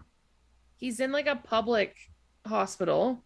Yeah. Also, I'm pretty sure for someone who's on life support, I'm pretty sure there's a couple things missing from his room. Like, he basically just has a breathing tube. It's like, no, isn't there the monitor behind? There's a monitor, the breathing tube, and literally that's it. Like, I don't even think the IV is there. All I'd have to do is like turn the switch off, and he's gone. Yeah, oh yeah. Trip over the plug. Leave the room, and that guy's gone. I hope no one needs to charge their iPhone. Oh, I just gotta unplug this for a second. I'm at 1%. Mark is taking away my iPod case or earpod case. I'm playing with it and it's annoying. I don't want it to pick up on my phone. True, I slammed it shut accidentally. It was a good call. Don't fight. No, it was a good call. So we're back at the lab after we find out that Warren Lynch is severely brain damaged and he has a tiny little curtained off. I guess it doesn't matter how rich you are. Like, just throw him in the corner, right? If he's going to die anyway, right? Yeah. If he's a vegetable, hey. Don't waste his your wife money. Probably doesn't care either. She's probably like, whatever the minimum spend is, she's cashing that check. Money. Cashing that check. So we go back to the lab where Zach has nagged Angela to show him with the angulator how the crash victim broke his arm. And they're figuring with the sort of scenario that they've mocked up that it seems that there would have been two people trying to put a dead man's jacket on this guy, or trying to put a jacket on the dead man's body. So, which is something that it seems like Booth is actually the one that kind of figures that out. Oh, did he walk in on that too? Yeah, because he's in the room. Okay, and it like they're like, oh yeah. I just thought that was interesting. And like, then he says, "Do it again, and they play it all over again. Yeah, because the shoulder comes out and then the elbow comes out. Yeah, I thought it was fascinating. But it had snapping sounds. When did it have? Did it have snapping sounds? Like when? Since does the angulator have noises? Yeah, it doesn't usually. We're at it like Greg said, season 2.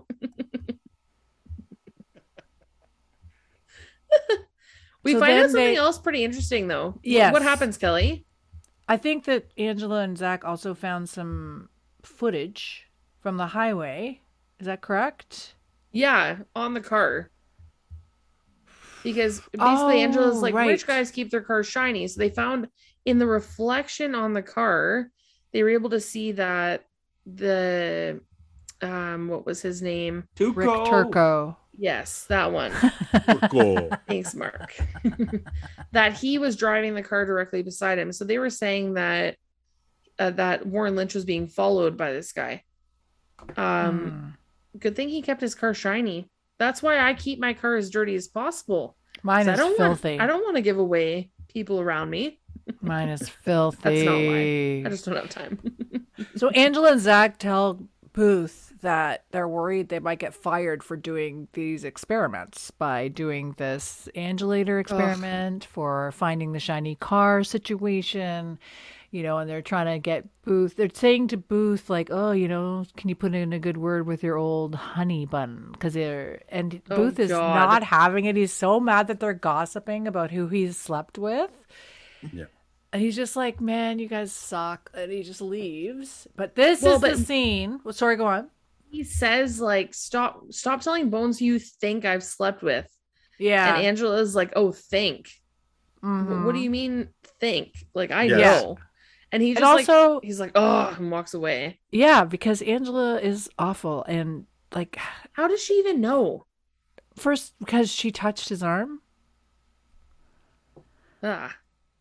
She's making assumptions. Exactly. She can smell it. She can smell it. These two people have had Maria.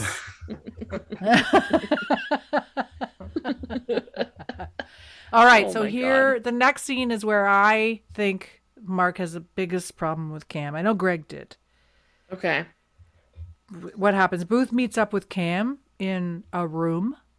I think it's like the autopsy room. Yeah.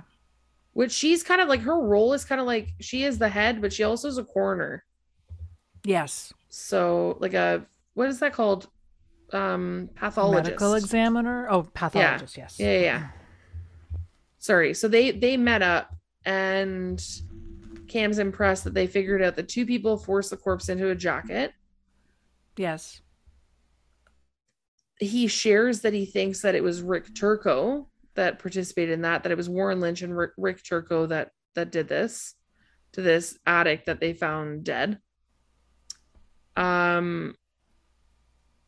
Really the most important takeaway from this scene though is Cam asking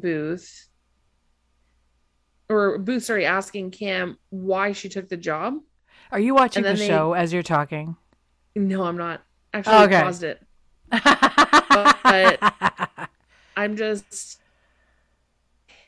I don't know. It's kind of a weird, there's a couple things going on here. We have Cam implying that Booth implying that Cam took the job because she's still in love with him, basically. And that she wanted to come work with him. Which and she's saying no. Yeah, she's saying no. She's like, no. Like, nothing to do with you. Nothing to do with you. Simmer your ego. She laughed at him. Oh yeah, but then there's also like, and that's when she, like Greg was saying earlier, she took it for the better. That's when she says, like, I took it for the better equipment.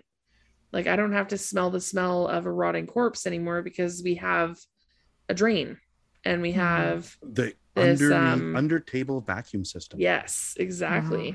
Mm-hmm. You could sell that. Yeah, I don't know. Like, why don't toilets have that? They should. Why is the fan above your head? You're onto something. What the fuck? Are you a They didn't figure that out yet? I feel like you could sell this too. You gotta create it. Oh my god. Yeah, so there's like that, but then the biggest thing is at the end. Well, here's what happens. All this shit happens between them, but then Yes. Booth says, I need Brennan this afternoon. We're going to go do something having to do with her mother's case. Cam is aware that Brennan dedicated her book to him, and Yes. he's mad at her. He turns to her and he goes, this is a legitimate case. Like, he's trying to put the kibosh on all this stuff because people are chit-chatting and gossiping, and he's just like over it. Yeah. And then, this is the interesting thing. This is the part. Yeah, Cam wants to know why Brennan hasn't confronted her yet. Because she got the job and Brennan didn't. Yeah. And then Cam makes the mistake of saying she thinks that Brennan is intimidated by Cam, by her. Yeah.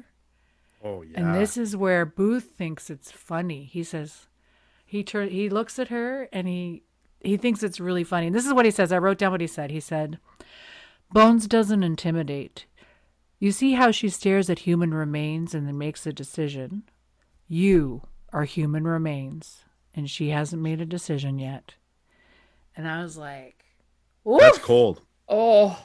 That was a good line. Oh, yeah. That was a really good line. But what's interesting is Cam wants to win her over. Of course she does. Like, Of course how she do I does, yeah. help her make the right decision? See, Like- this is why I love Cam, because she said that. Because right after that Yes. happened, she was a little bit taken aback by Booth saying that. She was like, oh, okay, boundary, interesting boundary here. And then she says, what can I do? Like, she's like, that's a Yeah. good manager. I'm sorry, but a good manager says, how can I make this situation better? Exactly. What can I do about this? So, Yeah. Mark, I think you and I have a problem. Yes. She just assumes that she's intimidated by her, and she's smirking as she says, I'm intimidating her, aren't I? Yes. How full of yourself are you? Well, but To Brennan assume is that. full of herself too. Booth put her in Brendan her is place, broken. though. Yeah, but Brennan gets away with it because you know the character, right? Yes. You know Brennan the is- character. The most intelligent person in the room. Like, she's by far Always. a genius. So you have to Not defer socially, to them. though. Well, she's better than No, she she's used to socially be. inept. I think they're both great characters, and Brittany just wants everyone to have a good time.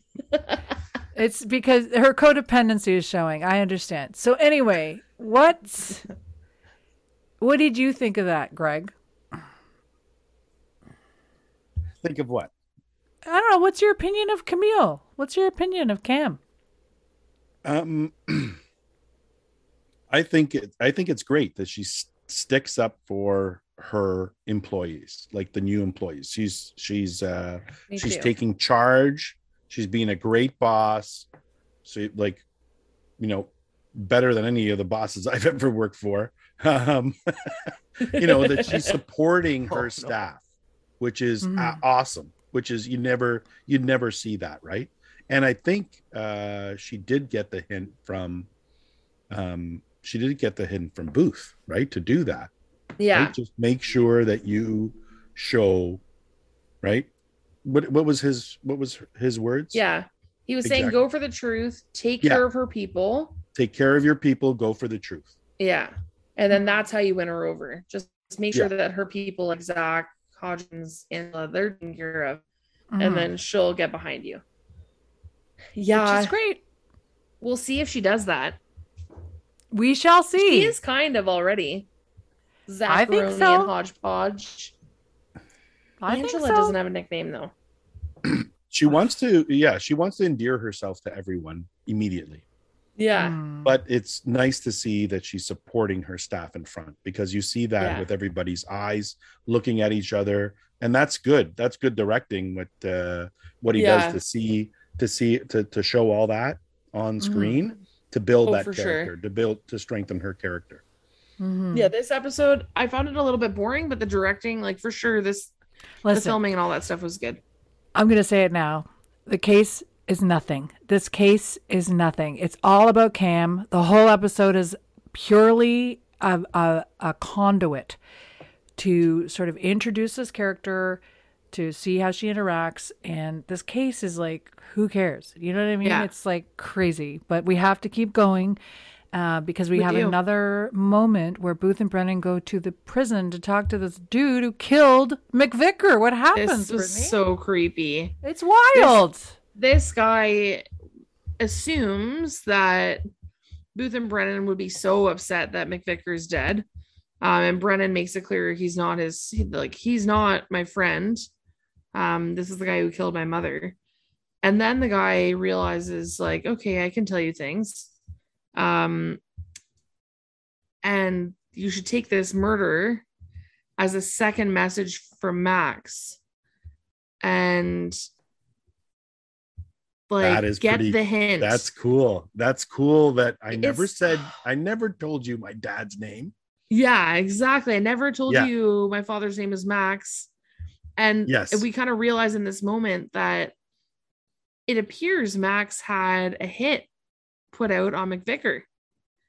Max's reach in a prison. If you know anything about gangsters, if you have a reach in a prison, that's big. Oh yeah, that's strength.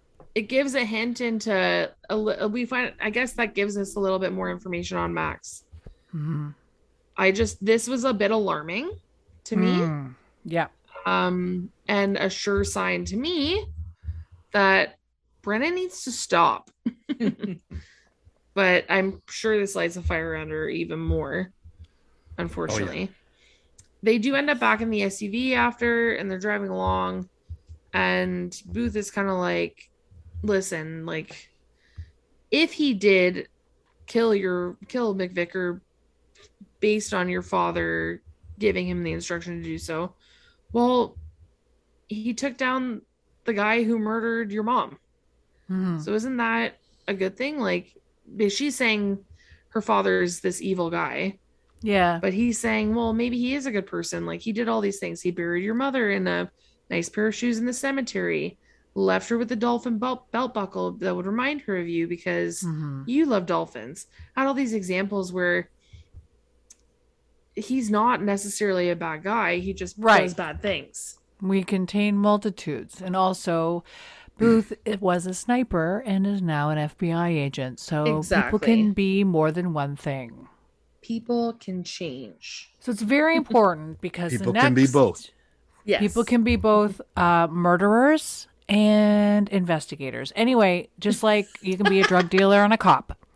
So, there we go. The next scene is an important musical scene. Tell me, we've got a Cat Power song playing in the background while Brennan is looking over her family's crime file. So she's got like all the papers spread out and all the paraphernalia, and she's like looking at photographs and reminiscing, and the song's playing in the background. Are you a Cat Power person? I'm not, but the song is nice.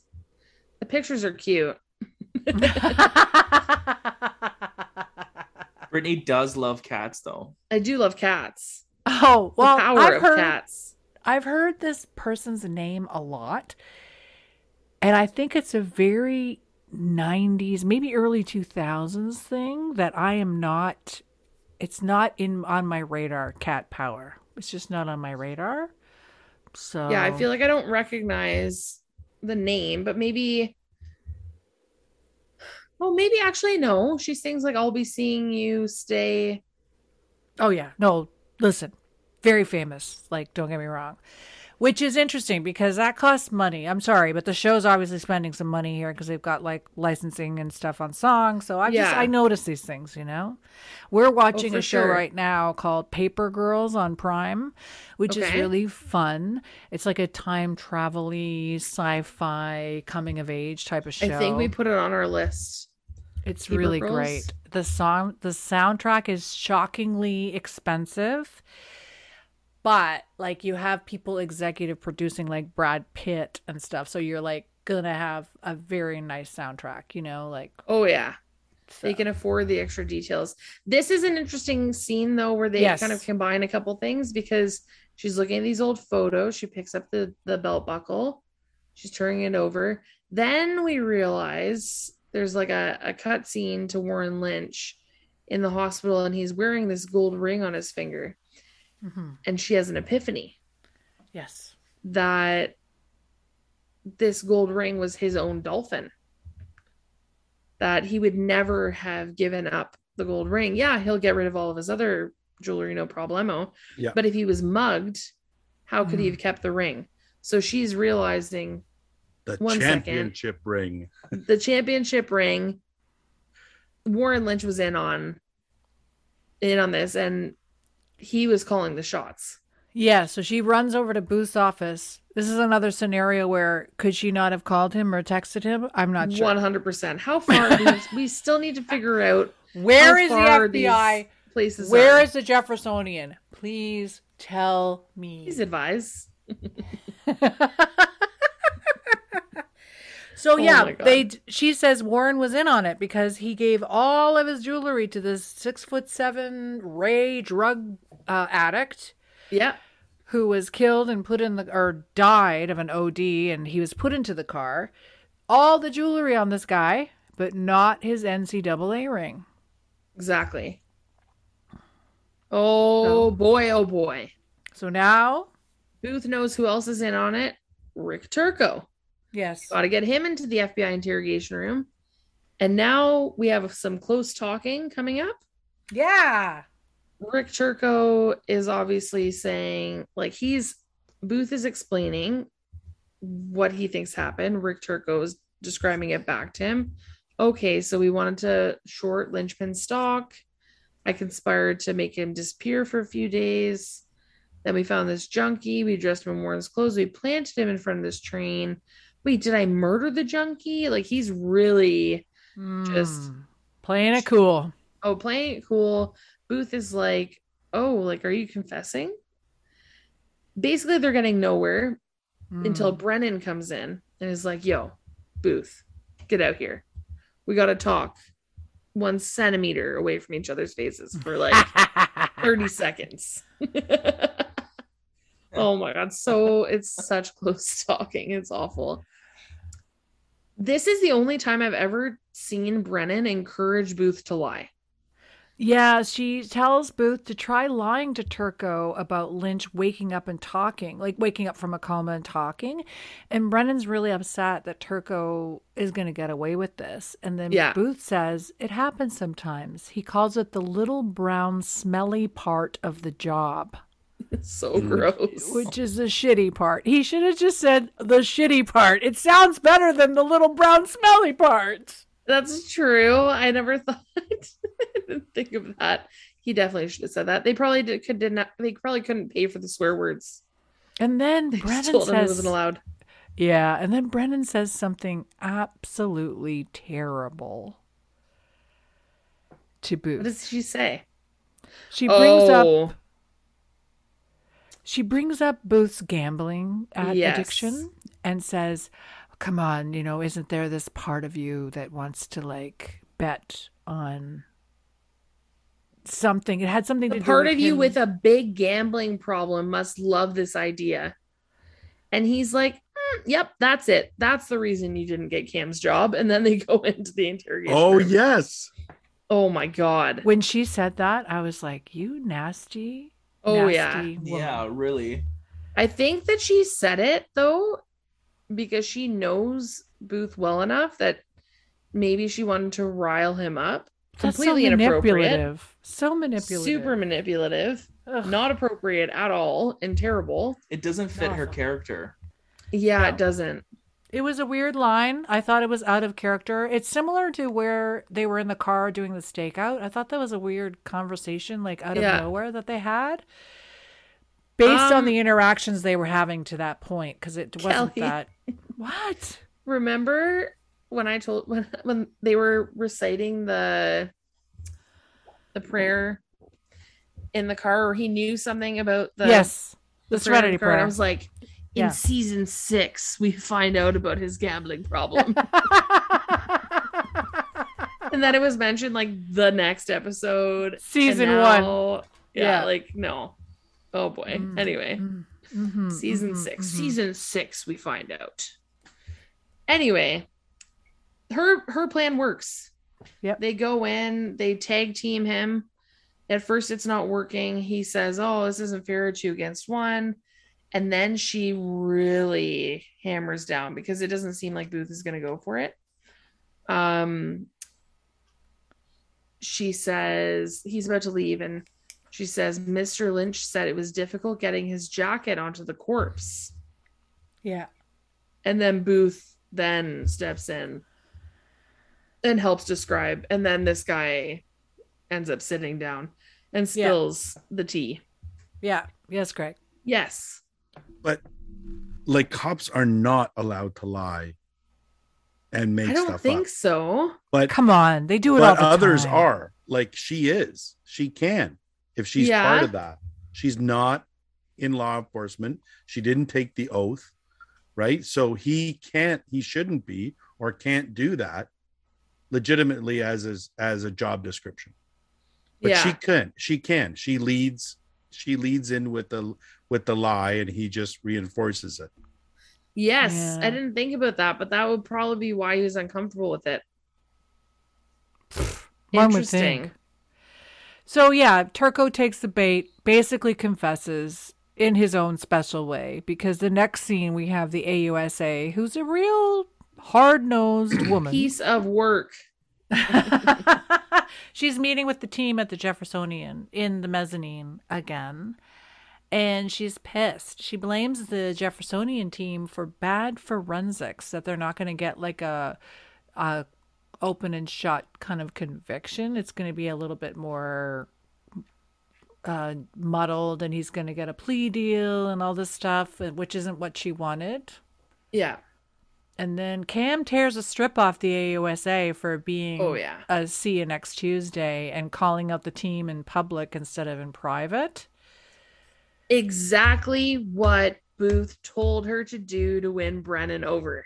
Yes. And you can see by Brendan's reaction and her smile, and everybody and the whole team is like, yeah. And Brennan's like, well, I get why she got the job. Yeah, she does. I love that. Mm-hmm. I love that. But isn't she really just covering her own butt? Right? Let's save it for the end of the episode, okay, Mark? I just thought it was funny that there's one point where they're saying, like, we're gonna put our, like, Cam's like, do all these things. We can put my people on the stand as expert witnesses. Yes. And that's a sure thing. You'll win the case. And in unison, Brennan, Angela, and Hodgins are like, not Zach. But why? Because Brennan's the one who's bad in court. I was thinking that, like, Brennan is the one who, although she does it a lot. Zach's fine. Zach's 12. Yeah. Zach's 12. Also, he would never be called because he's an assistant anyway, and an intern. Exactly. But Brennan shouldn't be called either because we had a whole episode about how she's terrible. Yeah, basically. And then that's the end of the whole case part. And then we go to the next part. Let's get through this quickly. Sure. We end up at the gravesite. Mm-hmm. Brennan actually takes Booth's advice and tries to talk to her mom. Mm-hmm. She actually gets pretty emotional. Booth is not standing nearly far enough away, Mark pointed out. He's definitely within earshot, and she's kind of looking for a sign, basically, but then notices at the base of the headstone that there's this like little dolphin almost like a charm. Yeah. And she gets her gloves out and puts it in a bag and shows it to Booth, and Booth ends up taking it out of the bag using his bare hands. Yeah. And is saying some things aren't evidence. This isn't that kind of evidence. Yeah, exactly. It's evidence of something else that can't be tainted. It's evidence of your father's love for your mother. Very strong words.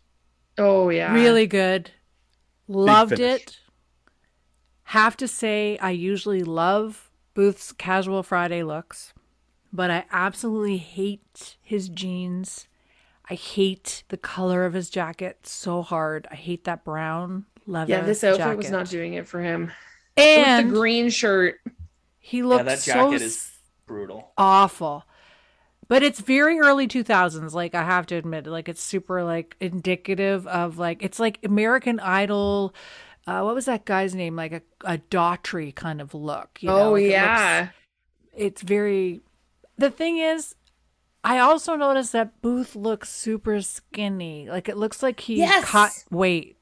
Yes, it does. And I was going to look up to see if he did another role in between seasons, or was in a movie, or did something. It up while we chat. Yeah, you do that, because I was curious, like, why he would cut so much weight. I mean, he looks very skinny. Definitely in sit-down shape there. Definitely. But the jacket looks like a size too small as well. Yeah. Yeah. When this would have been like 2006, 2007. This is definitely 06. It aired in 06, but I guess you're right. It could have been. The Hard Easy. He did a couple movies. Okay.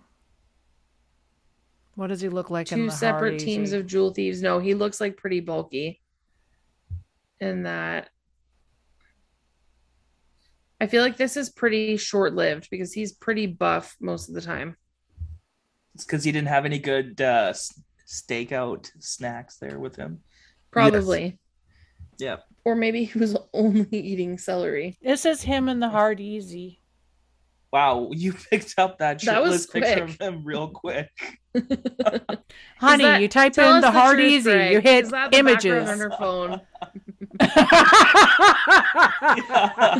That's saved on there. That's from her Spank Bank. It's already been there. Could you imagine? Just the background. Oh my god. Especially look at his highlights. He's got like blonde tips. He's in another movie called Suffering Man's Charity. And he looks pretty thin in that. Oh no, he doesn't. He just looks weird. And I'm gonna have nightmares. He's in a bra. What? Oh. He doesn't look thin in this movie. I don't know. He's pretty tight. He's still a skinny guy. Look at his abs. Yeah. I feel like those are less workout abs and more. Oh, come on. You have to work for those. I'm sorry, abs. Honey. You got to work for those. Even the little ones, you got to work for them. I'm telling you. That's fair. It's brutal. Okay. That's the end of the episode. Let's talk.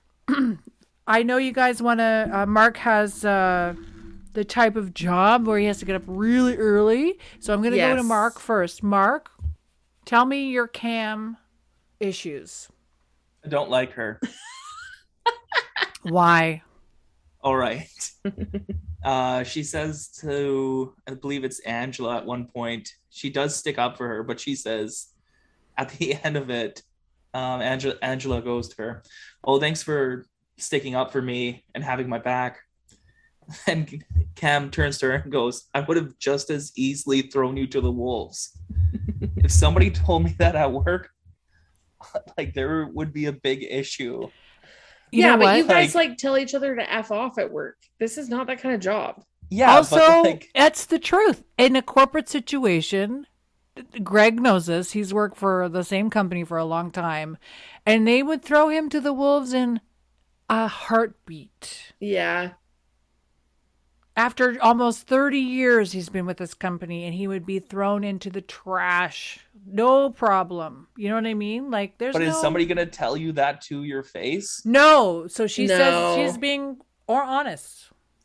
And maybe this is just her face, but she's always got this smirk. Yes. The whole episode, like, such a smart ass. Yeah, a little bit. I love it. I love it. I forgot that she used to have long hair. I forgot that she had a thing with Celie at one point. I forgot about all these things. Listen, I love Cam. I know where you're coming from, Mark, and I understand. She is an assertive woman. She's very, like, straightforward. She says it like it is. But she's not straightforward, though. Work situations. You don't think so? Men don't like that. Men don't like women like this because they're very strong. And I think she's straightforward. How isn't she? Like, could she not have sent out an email saying, like, oh, I'm taking the position of Goodman. Just a heads up. Like, why is that her job? Because it actually is her job. No, yeah, I feel like there should have been some communication. Because she Brennan. Brennan comes back from Darfur. Who says they didn't? She didn't do that, though, because Angela Hodgins and Zach are fine with it. Yeah. True, but she was in North Carolina. She wasn't in Darfur. She was with her brother in North Carolina. That's right. Even more reason, though, that she probably would have been checking email. True. So maybe she didn't send anything. Maybe you're onto something. Well, she rubs me the wrong way. All right. We'll see if she rubs you the right way in other episodes. Ooh la la. Rub me the right way. Greg, what do you... I regretted it as soon as Greg likes Cam. Greg is he loves a strong personality. Yeah, but I love strong personalities. Yes. I love strong personalities. And it strikes me as that one that, yes, I don't have a problem with her saying that to Angela. I would throw you under the bus if you fuck Angela's an idiot, so Angela's an idiot already. I've known that from season 1, and every show I've seen. This one, I was like, why is she even here? What is her job? What is her job? She has the angulator. Oh my god. Anyway, it's not about this is Cam's. This is Cam's time, and it's Cam's episode, baby. It's Cam's episode. Yeah, they're doing everything to introduce this new character to us. I enjoy the smirk face. I like it. Yeah, it gives me that little sassy. I like it because it gives me that little, like, that this one is going to be this one's a contender. She'll put up a fight, but she'll also I think she's got a great sense of humor. Deal with bullshit. Yeah, she's very different from Goodman, that's for sure. So that's going to be it's going to be interesting to see how that dynamic plays out. Yes. Just a quick question. Where's David? Oh, I literally, Brittany.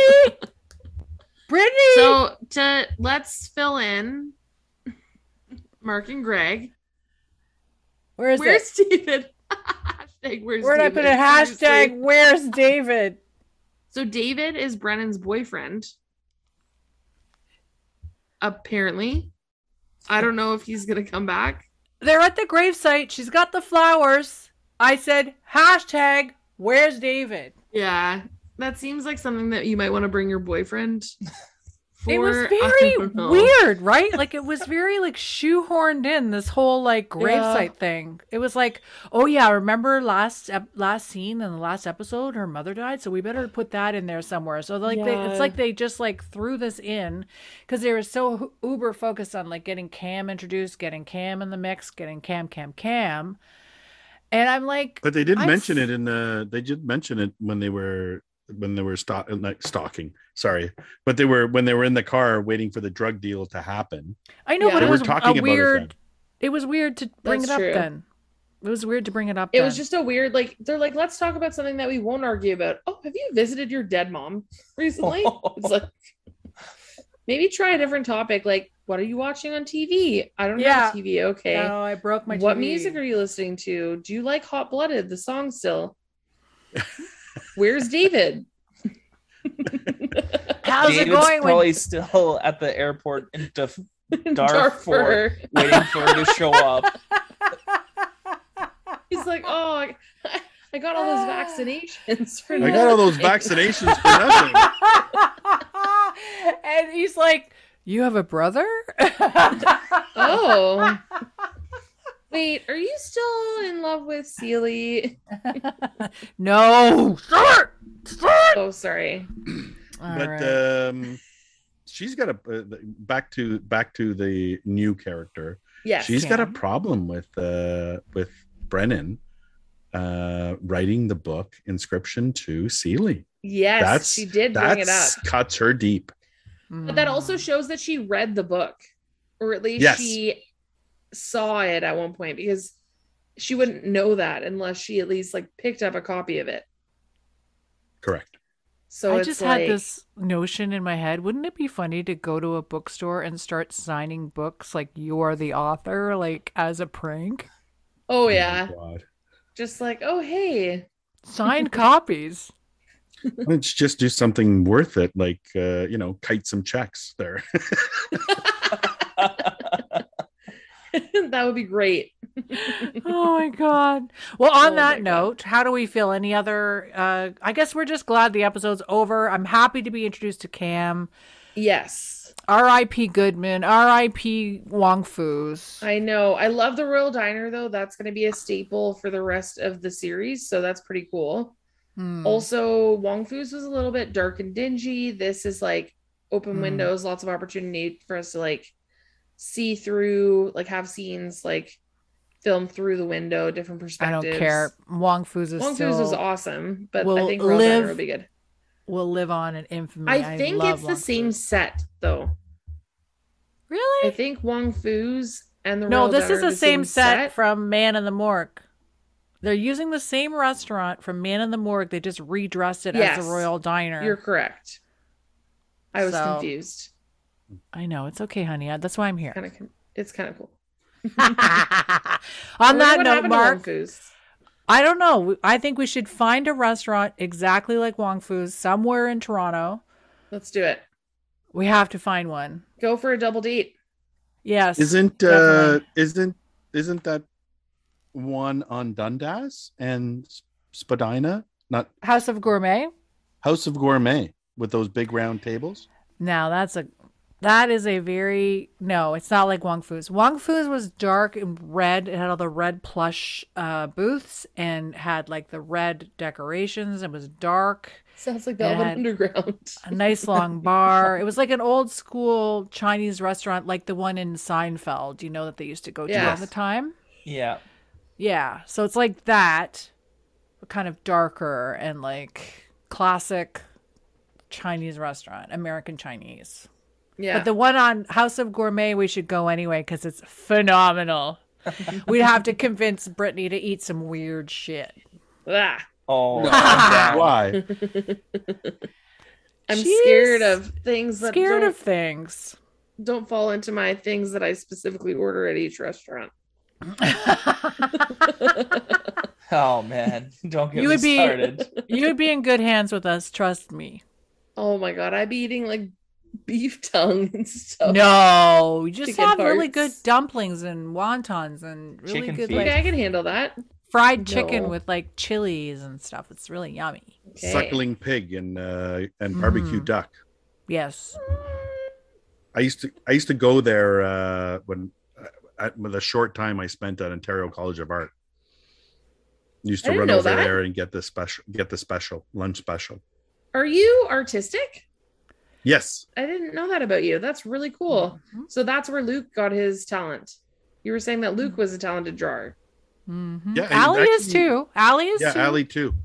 They really? I encourage both of them. I basically turned if we had to spend the weekend in Toronto, the dining room would become into an art studio. I'd just cover it with a paint thing and just get them to paint anything from their hands to their feet to paintbrushes. Oh yeah, that's so cool. When Allie left to England, what was the name of the Bob Ross.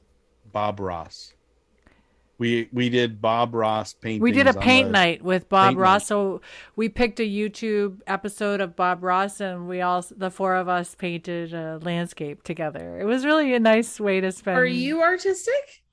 Me? Yeah. I don't think I am. I don't think I am. Damn, I'm learning so much about you two. Shall we say goodnight to Mark? Good night, Mark. Goodbye to our listeners. Thank you so much for listening to season 2, episode 1 of Squintcast. Do you want to sing it too, boys? Squintcast.